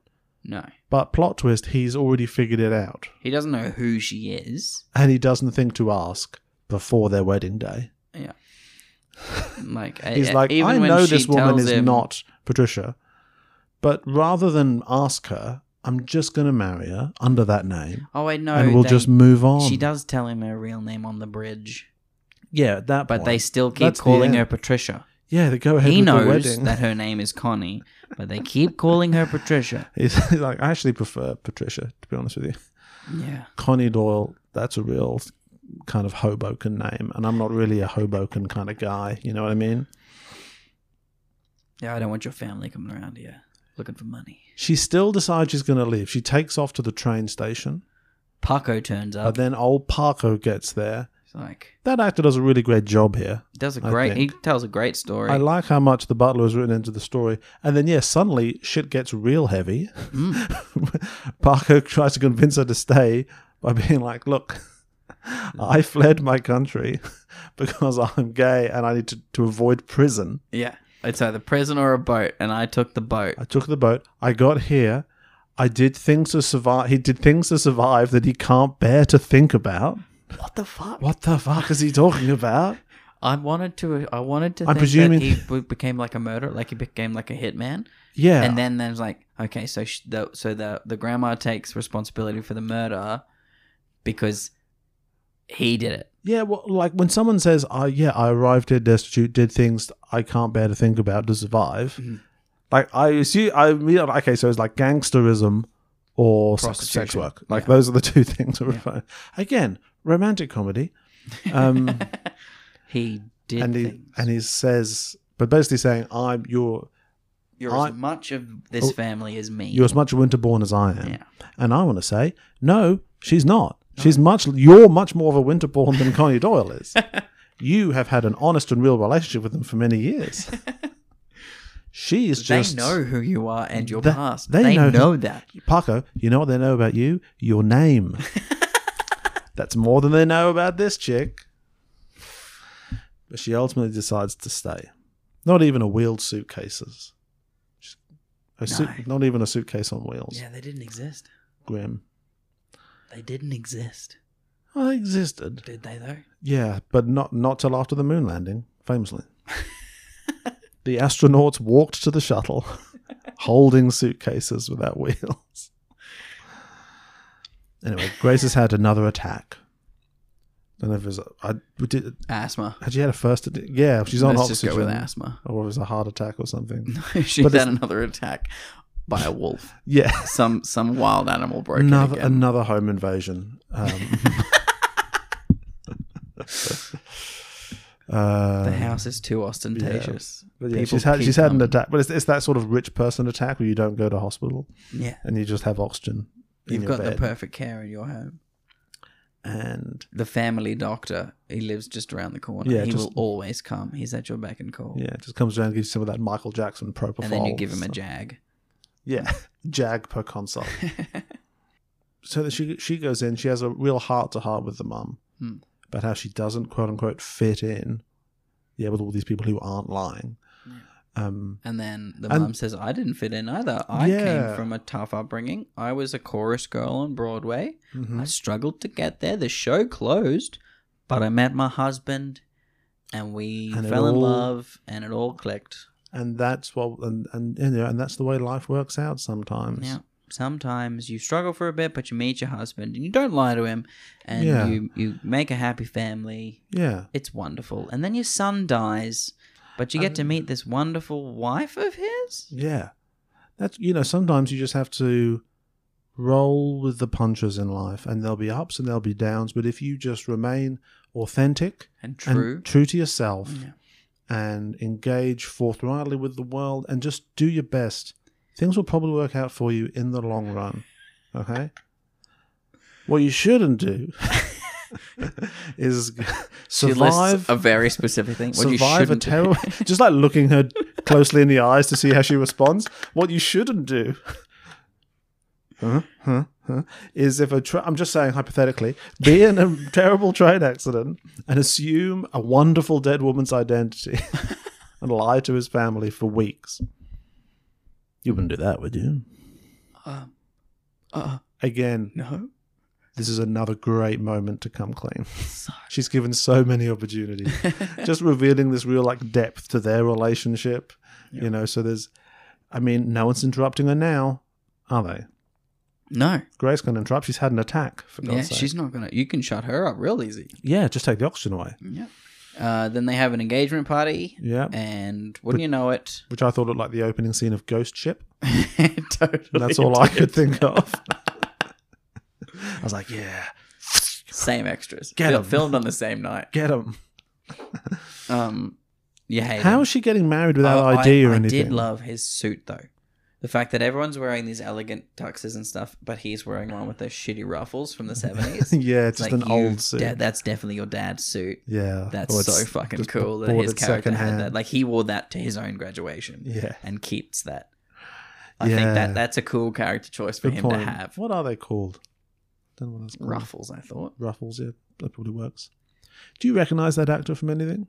I've seen him before. Yeah, I know his face. And I looked at his filmography. I was like, I don't think I've seen any of this. I'll Google it. But he's one of those, their face just sort of permeates the culture. Yeah. I'm like, that's definitely someone I've seen before. But yeah, how is she getting married without ID or anything? Exactly. Just a thought. Doesn't matter. Well, she's got the name. She's Patricia Winterbourne. She is. So Steve DeCunzo turns up and he makes the shitty but still interesting point that until now he thought his child had died. Yeah. 100% his he reaction didn't care. Earlier in the film when Connie is dead. Yeah. He's like...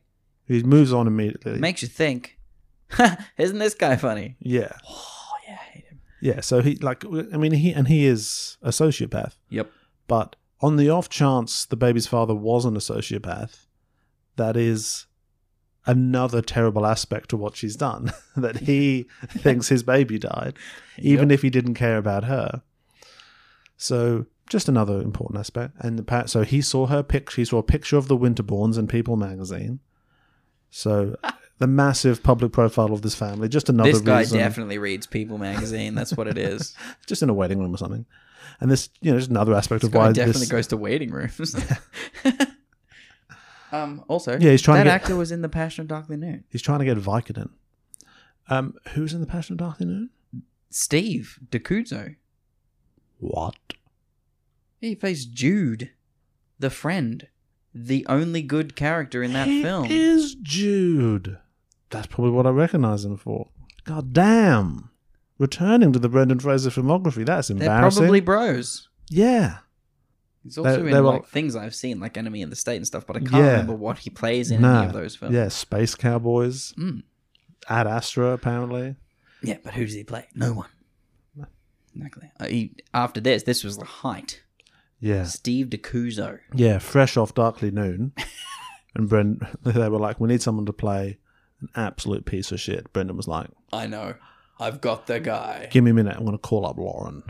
He played the only good character in this other film I was in. Yeah. Not the only good character, the only character that was doing what I would have done. Yeah. Which was shoot Darkly Noon in the back. On site. So passionate. So he congratulates her on the effectiveness of her scam. So he's just sort of assuming she's conning everyone, and she is. He tells her to meet him the next day or he'll fuck everything up, basically. Mm-hmm. So they meet at this nautical-themed motel. Fuck yeah. That's romance. Which was a lot of fun. And yeah, this is when he reveals himself to be an actual psychopath, and the story takes, yet another very dark turn into even darker territory. He makes her write him a check. He's like, I'm going to blackmail you. But then he has another, admittedly better idea, where he's like, no, I'll kidnap the child, and then I'll get the ransom money. Yeah. And we'll just do this between ourselves, and it's going to work out great. Because then you can keep living your life. Win-win. Win-win. Yeah, pretty fair, to be honest. Fuck. What a psycho. He's so, what a fucking psycho. everything he does, he like climbs into the playpen and stands on the baby's like blanket to like play with it. Psycho. Psychopath behavior. Yeah, It's cool. Good. It's like, good. That's good psycho stuff. Yeah. Not in this film. Not really a romantic comedy, but yeah, it's cool. It's cool. It's not funny. It's not romantic. It's horrifying. It's chilling. But what in a way is kind of more chilling is her response is to get a gun. Yep, she just goes, gets He's a like, gun. okay, fine. I know what I'll do in this situation. And I know how to wrap this situation up the day before my wedding. It is the next day. It's the next day. I She's can't like, meet you at that time. I'm getting married. I'm just going to nip out and shoot the father of my child. That'll make all my problems go away. And then loop back in. She turns up. But he's already dead. Holy fuck. Someone's And killed it's him. like the start of the movie. I do not understand opening the movie with dead DeCunzo. Well, Because it's so just that, a spoiler. Like, yeah, but it's so that they can... but if you think it's a romantic comedy, yeah, it's weird as fuck. you would want to de-emphasize the dead DeCunzo. Yeah.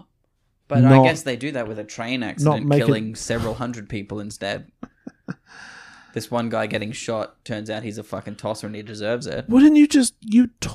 that train accident is all you'd be talking about. Uh-huh. For how For did it happen? months. Why did it Months happen? How afterwards. many people died? Aren't you suing the train company? Isn't this like... This would dominate your lives. Yeah. You're It'd not dominate just- the city of Boston's you're not just- life yeah. for quite a while. The fact that she's in Boston now, like the hospital she was at is like Boston General, whatever it is. Yeah. Like that train crash had to be near Boston. If she's Yeah. leaving New York, that's like a 3-hour train ride. Something like that, I guess. They'd have to almost be at the end of it. Mm-hmm. So like that would affect the city. Anyway, It'd affect the fucking what? she goes in. She sees dead DeCunzo. Yeah. As I With like to say. huge wounds. With huge, noticeable, visually apparent wounds that Hasn't it didn't take me a while to notice. And then she's like, oh my God. And she trips over backwards and then fires the gun into the air. And then Bill comes in. Mm-hmm. And Bill, 1,000% thinks she did it.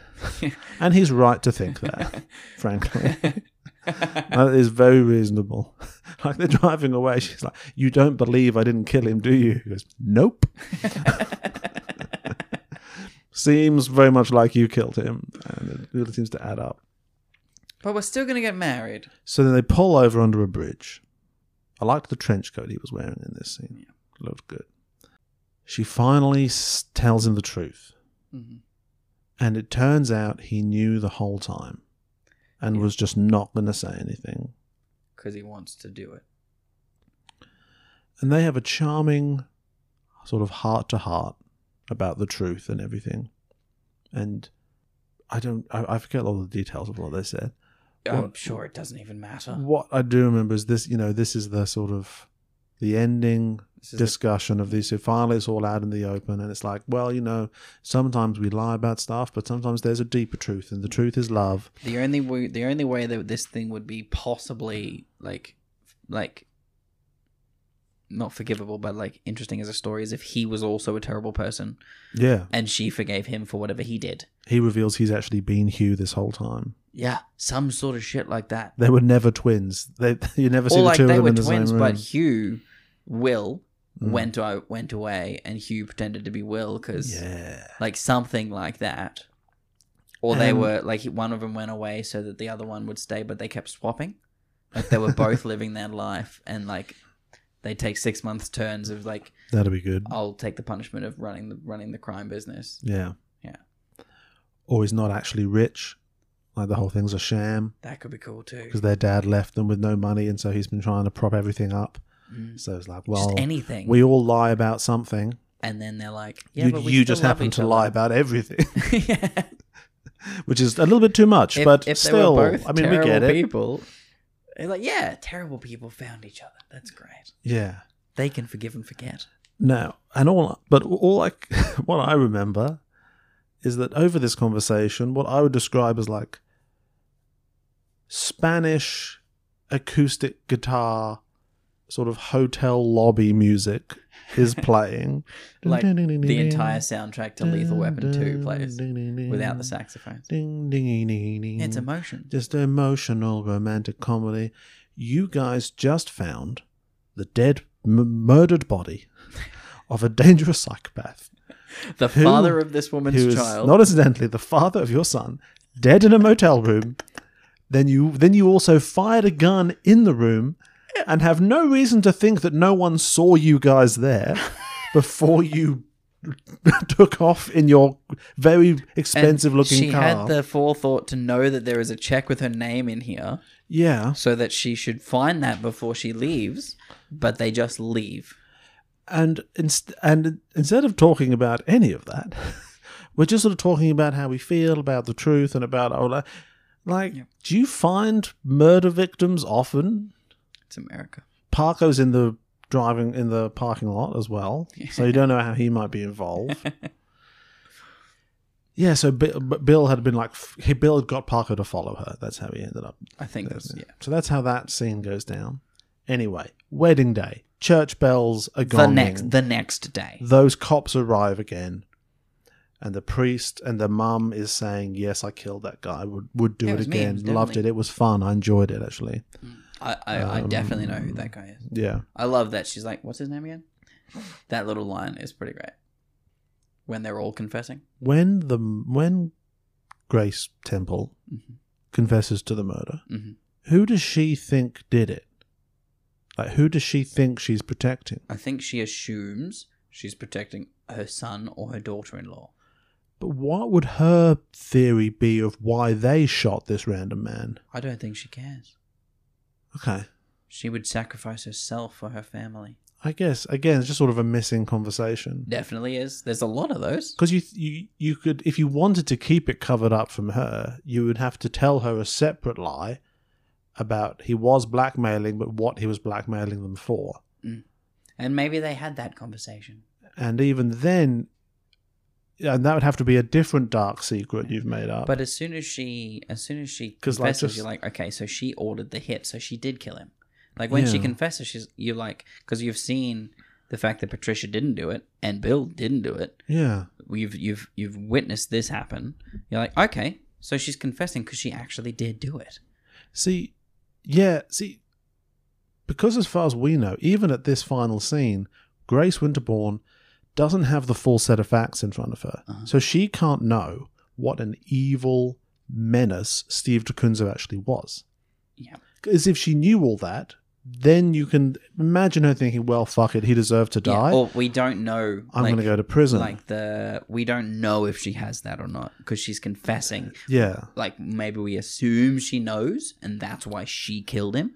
Maybe. But because if she doesn't know what an evil, terrible person and worthless guy Steve DeCunzo was, then that means that if she just hears a member of her family murdered someone, we just take the hit and we don't... that just happens sometimes.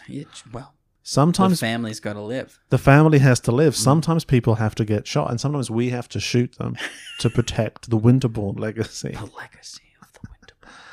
She has a grandson now. She's got to think about him. True. She would much rather raise him from behind plate glass. Yeah.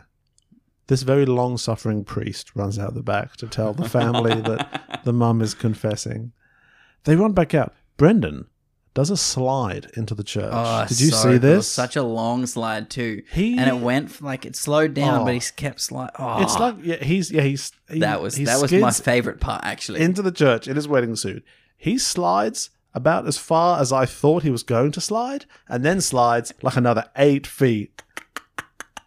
It was incredible. It's so good. I think that's his best stunt so far. Yeah, and I don't even think that would have been in the script. No. He would have just found out that those shoes could do that because they're running on the grass. Yeah. Those shoes are slippery. Like he runs weirdly because they're slippery. I think he would have just done that on the day. I'm doing a little flourish on this here, guys. I'm doing a big slide. Check it.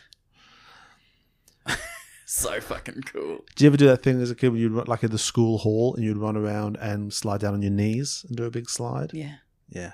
That's why my knees are so fucking terrible. I remember doing that at the school disco. My knees are really bad because I did a lot of stupid shit.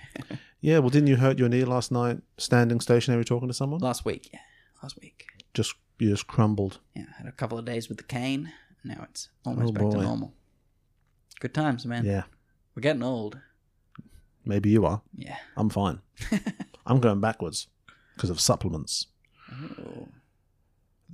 This wasn't a bad joke. They are running up the aisle to go through the church, and so the organ player like hurriedly starts doing the wedding march, like doing it fast because they're running fast. So that's all right.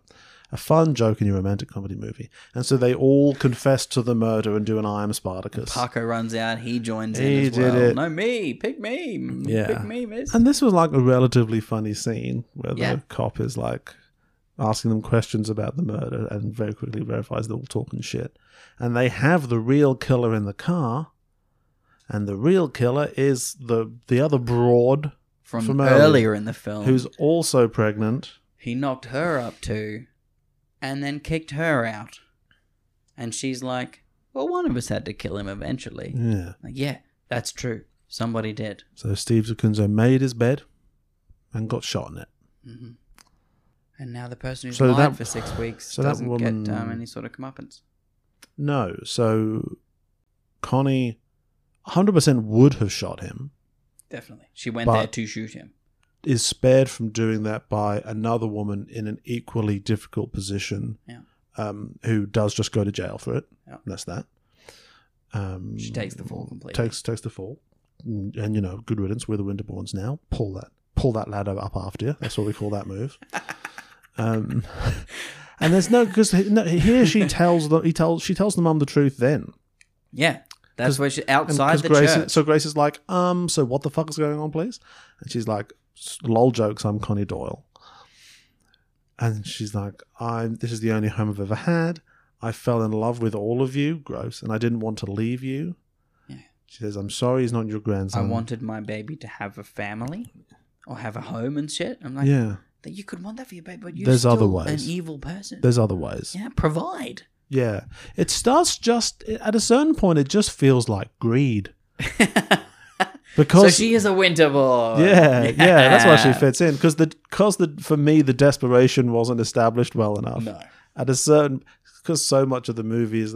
Because she's not just lying for safety. She's not lying to just be in a house. She's lying to be a bazillionaire. Yeah. Well, you didn't have to, She's find lying another for lie. the money. Not just a little bit. Money. She wants just money with a all of capital it. M. Yeah. Yeah. So old money. Yeah. We finally do a wedding. The poor priest is clearly very tired. He goes do you say I do? And she says no, which I'm pretty sure legally that's the end of it. And everyone was like, this is my real name and I do all those things. Even though I'm dead. yeah, everyone there. According to the government. What the fuck? Every single person just gets up, leaves. Everyone's like, fuck this. So, sorry to circle back. Is Patricia Winterbourne dead? Because up till right now, we all thought you were her. She's like, yes. Yeah, 2 more people are dead, technically. I watched the life go out of her eyes in the wreckage. That's the last thing I remember. I breathed her last breath. Yeah. And then her soul went into me, so maybe I am her. You don't know. Yes, we do. Connie. They kiss, directed by credit. Straight to credits. Oh, so romantic. So, the tone of this movie is all fucked up. Yeah.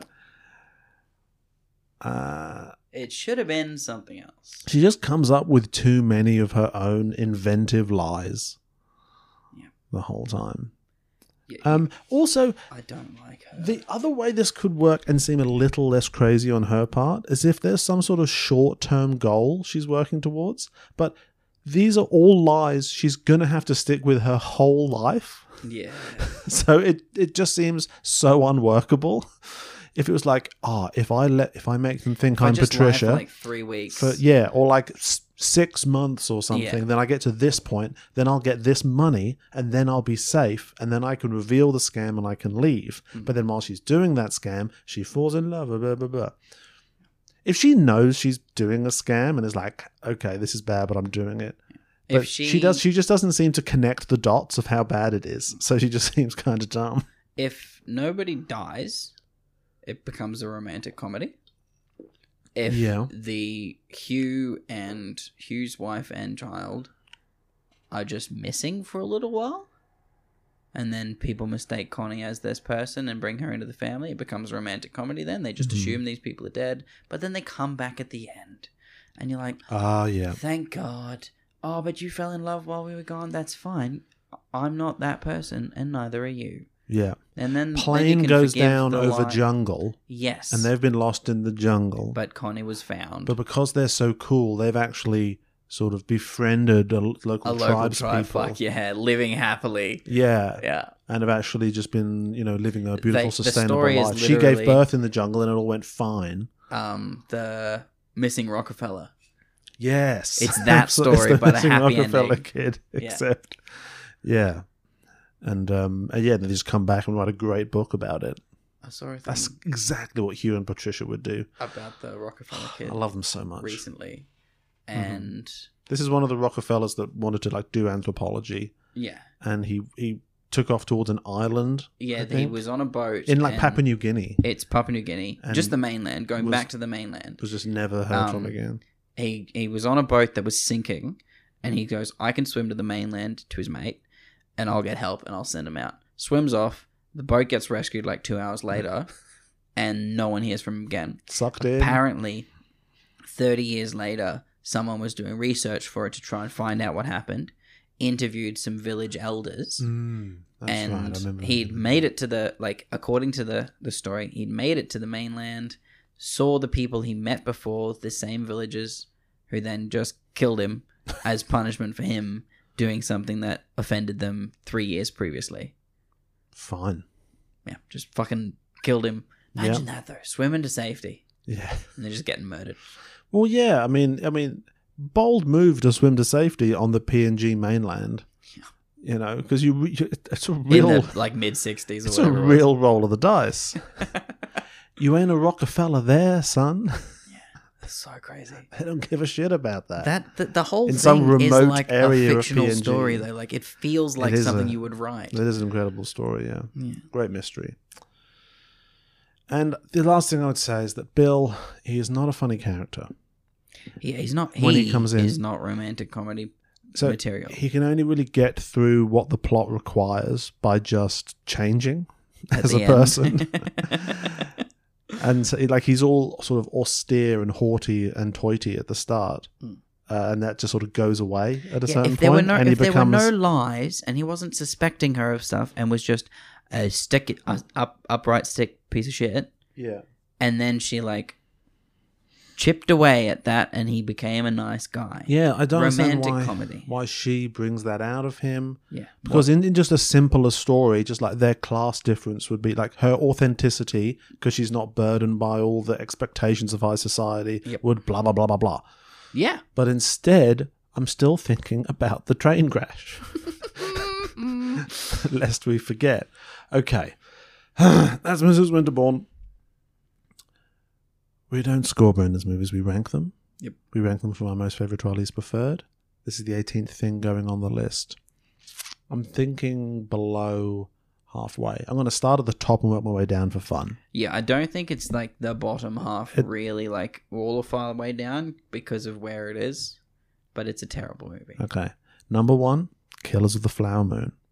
Which is so funny because we didn't like it and we hung shit on it for like 3 hours. Number 2, Presumed Guilty. Hell Still yeah. there. Still Number there. 3, With Honours. Still Hell yeah. fucking Number there. 4, School Ties. Hell yeah. Number 5, Son-in-Law. Hell yeah. Hell yeah, that's a Hell Brendan yeah. Fraser movie. That's a Brendan Fraser movie right there. Airheads. Now and Then. In the Army Now. You know, this movie, it's his first movie as a proper adult Romantic where he's leading dreamy. Yeah. Yeah. And he... So you think that there's something like Airheads, but in that, like, all of his other Airheads or The Scout, he's sort of mad. Yeah, and in it's a different very ways. teen character. Yeah, he's got those sort of George of the Jungle elements of like fish out of water. This is the first time he's sort of a hello, it's I'm me. a man. I'm a man, and I know what I'm doing. I'm a professional man. I'm a professional man. In the Army Now. In the Army Now and Encino Man are next to each other. I think I preferred both of those films to this film. Yeah. But are they better? Yeah, I don't know. This is getting hard. So a bit further down, you got weird and random shit. So there's Brain Candy. We're above that because that's We're just above Brain Candy. The Scout. We're above The Scout. I think we are weirdly. Like, there's lots of like Shirley MacLaine is very good. There's lots of good Brendan stuff. is good in this. Yeah. It's just what he's given to do is sort of uneven and doesn't make sense. Ricky Lake is pretty good. There's a few moments where it's just her character is a terrible person. Yeah. I mean, I think it's an acting challenge for her because like she first was known for she was the first, what's her name? The main girl in Hairspray. Tracy Turnblad. Turnblad, yeah. So she's got that sort of like big face, she stage was- acting. Johnny Depp's sister in Crybaby, which is where I remember her most from. Okay. So I think maybe and there's times where her acting felt a little bit cartoony in There this were, for like, me. when she's across the park and she has where you have a moment of making eye contact with Shirley MacLaine's character, and then you run towards them. Like you sigh towards a person. Yeah. That is like either Days of Our Lives or stagecraft. Yeah, it's a little overwrought. Yeah. And it's like, it's okay, there's no one in the back row. We're right here. Yeah. But overall, nothing to really complain about. And obviously, the incomparable Lauren Dean as Steve DeCunzo. So, yeah, let's go above The Scout. The Passion of Darkly Noon. This is better than The Passion of Darkly Noon. Okay, fine, whatever. Okay, Encino Man. This is where it gets started because that's a big Brendan movie. Yeah. I want to put this below Encino Man. Yeah. But I personally didn't love Encino Man. No. I just think Encino Man is a better movie because I don't hate any of the characters in there. None of the decisions they make are evil. No. I mean, maybe a little bit because we said they end up sort of treating this human man like a pet. They do. But it's not on Connie Doyle levels. It's not covering up the death of of a woman and her child and just assuming their identity while they still exist. Old Stumpy and Stony, or whatever they're called in that movie, they couldn't imagine the scale of the moral crimes that Connie Doyle can cook up in her febrile imagination. Yeah, like if they were like Weekend at Bernie's, a dead caveman for that entire film, Yeah. that'd be a different story. Yeah, or trying to pass him off as a missing person in the town from recently. That's the kind of shit Connie Doyle would do. Like, we found him. We found, your son. Yeah. Doesn't he look like he's just grown hair? Just hair. It's just hair. That's who he is. We've solved the mystery. He's just forgotten how to talk. He was alive when we found him, then he passed away. His last words were, I blame my parents. That's what Connie would try. Okay, so between Encino Man and Darkly Noon? Do it. Yeah, that's fine. I mean, in a very real sense, whatever. Now, this is going to fuck up the rankings, because now we've got two Brendans of who would win in a fight. Okay. Let's do Bill first. Okay. It's not very high. It's not very high. He's not a physical person. He can tango. That's about it. He can tango. All right. He's beating Younger and Younger. Yep. He's beating Child of Darkness. Yep. He's beating Brain Candy. Yep. He's beating $20. Yep. With honors. I think it's below With honors. I think so too. Because With honors is younger, and so we have better twitch fibers or whatever it is. Yeah. Same city though. Boston. Is that where Harvard is? Yeah. Okay. Fair enough then. Yeah. That's cool. I saw hats randomly the other day that just had the Harvard logo on. I wanted to get them for us. It's like, that's part of our merch. Because we're Harvard. Because of that movie that time. Okay, so Mrs. Winterbourne hyphen Bill. Will. I think directly above him goes Hugh. Directly above him is Hugh. Nah, Hugh's been out there in the world doing shit. Hugh would have a deceptive fluidity to him that would disarm people, both Hugh's probably spent both 6 literally months on and the front figuratively. line somewhere. He's probably joined the French Foreign Legion for a while. Yes, done taekwondo. Yeah. I bet he's done some martial arts. He's done the odd martial art. Hugh is about it. He's been living in Hong Kong for a little bit. He's studied some kung fu. He's gonna fuck up With honors, I think. Okay. What about Dogfight? I want him to, just because. Yeah, because more like dog shit is what I would say. Okay. Who would win in a fight? Hugh Winterbourne. Okay. From Mrs. The perfect Winterbourne. man. The perfect man. The perfect man. Mm-hmm. The perfect rom-com man. Yeah. Or the lawyer from Killers of the Flower Moon. Lawyer would beat him. The lawyer's cool killer. I imagine because the lawyer goes all kingpin on him. And I was going to say Kingpin. Killers of the Flower Moon just feels like Kingpin to me. Yeah, the lawyer would just go all kingpin. And this guy would just like stab him in the heart and he wouldn't do anything to him. Yeah. Okay, so he's above Dogfight but below Killers of the Flower Moon. Damn it. That's okay. He's still the perfect man. Yeah. But you can't beat Vincent D'Onofrio. And yeah, Airheads would just smash him with his guitar. He's got more wiry street energy. Yeah, now and then's been to Vietnam. Yeah, checks out. I mean, Hugh's been to Vietnam, but in a non-combat situation. Yeah. He just drove a scooter. Yeah, just scooted from north to south and learned about the war crimes so that he can tell people back home. He went there as a philanthropist. He's so inspired. To help out. He's so inspired. Yeah, probably. Yeah, he probably swam from a sinking boat, but people welcomed him into their village. Yeah, he swam ashore in PNG, and they said, "Oh, hello again, Hugh. Lovely to see you again. Thank you for coming back. Can you keep teaching us the xylophone like before?" Done. Mrs. Winterbourne. Yeah. Good title for this film, though, because there are several Mrs. Winterbournes. Yeah, I see what they're doing. But it should be about the one who died. Yeah. Because she gets no recognition at the end of the film whatsoever. Yeah, it's good that it's not called Patricia Winterbourne. Because she's dead. Yeah, she's dead and under and as we've established, nobody cares. Truly horrifying circumstances. That somehow only gets worse after she died. Now, next up, we'll be back next. Oh, fuck. Okay, it's a cameo. But then it's Twilight of the Golds, then it's George of the Jungle, then it's happening. Okay. 2024. Well, George of the Jungle is happening. That's what I'm saying. Yeah. 2024 is going to be off the fucking charts. It's going to be a much better day. Oh, but so he's got a cameo in Glory Days featuring Ben Affleck, Sam Rockwell. Mm-hmm. Is that the next week's one? Yeah, this is our next one. I mean, that's not a terrible film. So it may not be. Have you seen it? No. Okay. But so it's got Sam Rockwell. It may not be good, but it's got. We like Sam Rockwell. It's got Rockwell. Okay, well, I've got nothing else to say about this. Do you ever feel like you run out of words? Sometimes. You ever get to a certain point in the day, you're like, I don't need to say anything else, and I don't want to. often. Yeah. That's why I put movies on. But you haven't been putting movies on. I've been watching them. older movies. Movies I've seen before. Well, then you need to have observations about them and bring them with you next time. Okay, you want to talk about Hot Fuzz again? No. Cool. Because I watched it about 3 weeks ago and it's still in my mind. Fucking hell. It's just a real good film. Yeah, I know, Isaac. And there's nothing left to say about it. Imagine if we just talked about Hot Fuzz. I should watch Die Hard again. I did watch a movie called... Never. We'll talk about it next week. Okay.